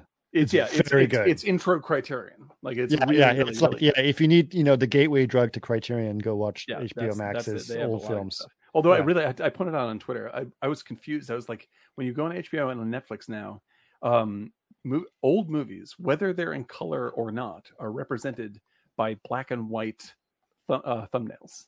I was like, Breaker Morant is not in black and white. And they came out after Alien, but they have a Right. black and white thumbnail to be like, Yeah, but whoa, whoa, whoa. that gives It's you old. the feeling of like, yeah, Like it's like the classic rock station of movies, right? Exactly. By the way, I've been so inspired on Criterion is this, Christ, I forget, like where Niagara was. I watched Niagara, guys. It is so beautiful because it's that Technicolor or this certain type of film processing. And sometimes their hair is green, but it's so grainy and beautiful. Oh, I love that stuff. There are more movies. So if you go to the category where Niagara is, and I'll pull it up. I don't have my thing, but anyway, there's another movie I saw. There's some really strange films shot in color in 1953. Watch any of the awesome. was the Pressburger? I keep messing like the Red Shoes or Red Shoes, which is fucking great. Or my other favorite, my real favorite of theirs is I brought it the other day. Hang on, it's Black Narcissus, the horny nun movie. It's unbelievably good, and for its time, like that's as dirty as it gets for the 1950s. And also, there's a 1952 Miami Vice. It is so interesting to see. Magnificent. Right? That was a younger Miami. I'm telling you. Okay. Miami Vice. Miami Vice. Okay. So a couple things. I kind of have to wrap it up because I'm supposed to actually be at my neighbor's house. She's making sushi for us. Oh, nice. Right now. We're all having sushi. Look at us. I know. I'm very excited. And she's great. I love our neighbor. By the way, guys, she's a wonderful person. I've been painting a poster, the new poster for us, which will be a T-shirt. Oh, I can't wait. This is in the mode of the Destructors. Yeah, I'll do a screen grab and share with you guys. I can't wait. So I started this. It looks freaking cool. So keep talking. So wait, are you selling we sell T-shirts? Is that true? Yes. Oh, yes. Good. Yeah, no, there's a bunch of stuff that Eric's been extremely busy, so we actually haven't had any new merch up on our store in a little bit, but he's promised us that he's got some great stuff in the works, and he's coming. We've seen a few teaser things that he's designed, and they're awesome, and I will buy many of them. Yeah. So this is going to be a T-shirt and a poster. It's still a WIP. Oh, wait, you asked for feedback on a T-shirt. You gave a little bit of a design. Okay, here we go. I'm just seeing it's on our Slack. I know it's like, oh yes, oh my god. While we were talking tonight, I did that. My god. Yeah, this is okay. So the only thing is, white T-shirts are problems for me, but I would love. Fellas in the chat and you got a treat. Yes. Can you put that in the chat? Buy this. Let's hold our fire. Hold our fire. This is too good. I will buy this so hard. I'm pre-ordering. So hard. Doesn't it look cool? Yes, it looks amazing. This looks like the greatest thing you've ever done regarding it's still a work in progress. Easily, yes. It is so good. Yeah. I can't explain. Okay, we can't go off too long because they can't see it, but man, oh man. Oh my god. I'm going to buy this so hard. Yes. And it's super high res. So we'll do posters. Fantastic. Side of bus t-shirts. Advertising for Martini. Yeah, this is it looks like a movie. Dave 3D, we will, but not just yet. It's almost done. Almost done. You're going to love it. Oh. No, we can't do that. We can't. Yeah, it's too early. All I can tell you is that I don't know how to manage my emotions on how exciting that is. I don't know if you can see me smiling through the beard, but I'm smiling. Oh my god, so good. Good work. To give you just a hint, there's we did Destructors as a watch party. A movie that we have never even heard of, let alone seen, even though it has Michael Caine in it, along with James. And it had a great cast, a great poster that we were and it inspired Eric to make a poster of our show along the same lines in the mode of the Destructors. So Google the Destructors movie poster, and you'll get. So just go look up the Destructors. I'll just take movie a picture poster of the poster and snap it and show them. This is too good. Okay. So just imagine ours. Okay. Hold on, guys. Can we put pictures in here? I don't know. You can't really put pictures. You can. I'll get it. Ready? Keep talking, Chris. Okay. Like I said, we're going to have to wrap it up pretty soon because I got to go have sushi with my neighbor. But we do want to get ideas of things that we can talk about on the podcast, both watch party and actual podcast. So that's right. Appreciate anything. If we're doing watch party stuff, it's usually stuff that you don't mind us talking over, and even more importantly, it is stuff that you get from Amazon Prime free with your Prime. Like it can't be it's the only way that works channels. for the watch party. Yeah, exactly. It must be Prime, and then we connect it through Twitch. We watch it that way, and we talk over it. So we would love to do Sophie's Choice, but probably that's a podcast rather than say the Destructors, which I don't even know. I don't want to do Sophie's Choice. Who said I want to do? Okay, we can still talk about that. Sophie's Choice, obviously, and if everyone gets Peacock, maybe we can do Halloween Kills. But other than that, it has to be on Prime, and we do that more or less every other week. It's a super fun time. Get Twitch, hook that to your Prime. If you want to tweet at us, you can tweet at us at Martini Giant. And if you want to hit us up on Instagram, it's martini_giant. If you want to write to us directly, you can write to podcast@martinigiant.com. Go to martinigiant.com to see all of the extra art that Eric has done, which is incredibly beautiful. And you can also go to our Threadless store via that, and you can get all the groovy stuff that's already been made. But now we are going to have a new wave of groovy stuff that's going to be led by the Destructors inspired poster that Eric is. Absolutely. Here's the link, guys. Here it Hit is. That link. Well, that's a crazy For sale too. Giant link. Everyone click on that link.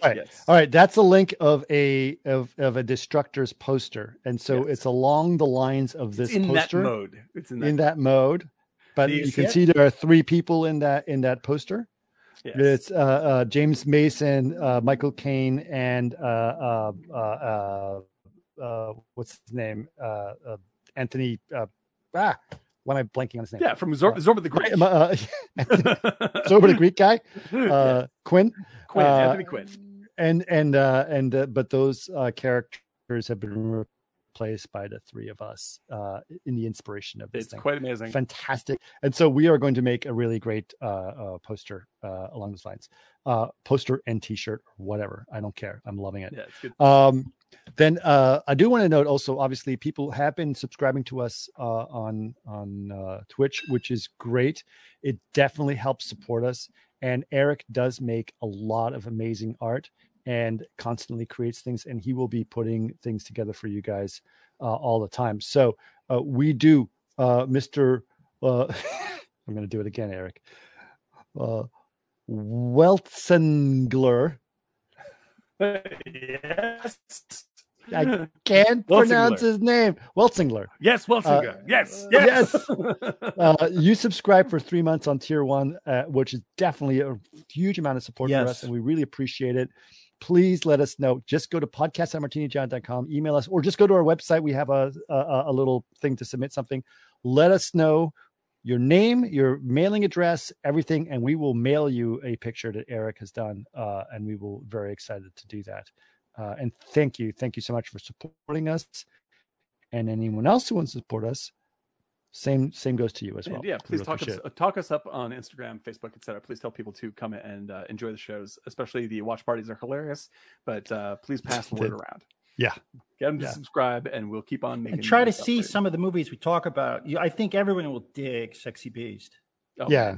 You don't have to, but you will enjoy it. Sexy Beast and Cul-de-sac, dude. I think a lot of people have seen Sexy Beast, but Cul-de-sac, like, holy, that's a crazy ass film. Any early Polanski, that's a charge. Boy, that is a charge and a half. That was great. That was great. All right. Ready to do the sushi? I'm ready to do the sushi. All right. Drink. Talk. Drink.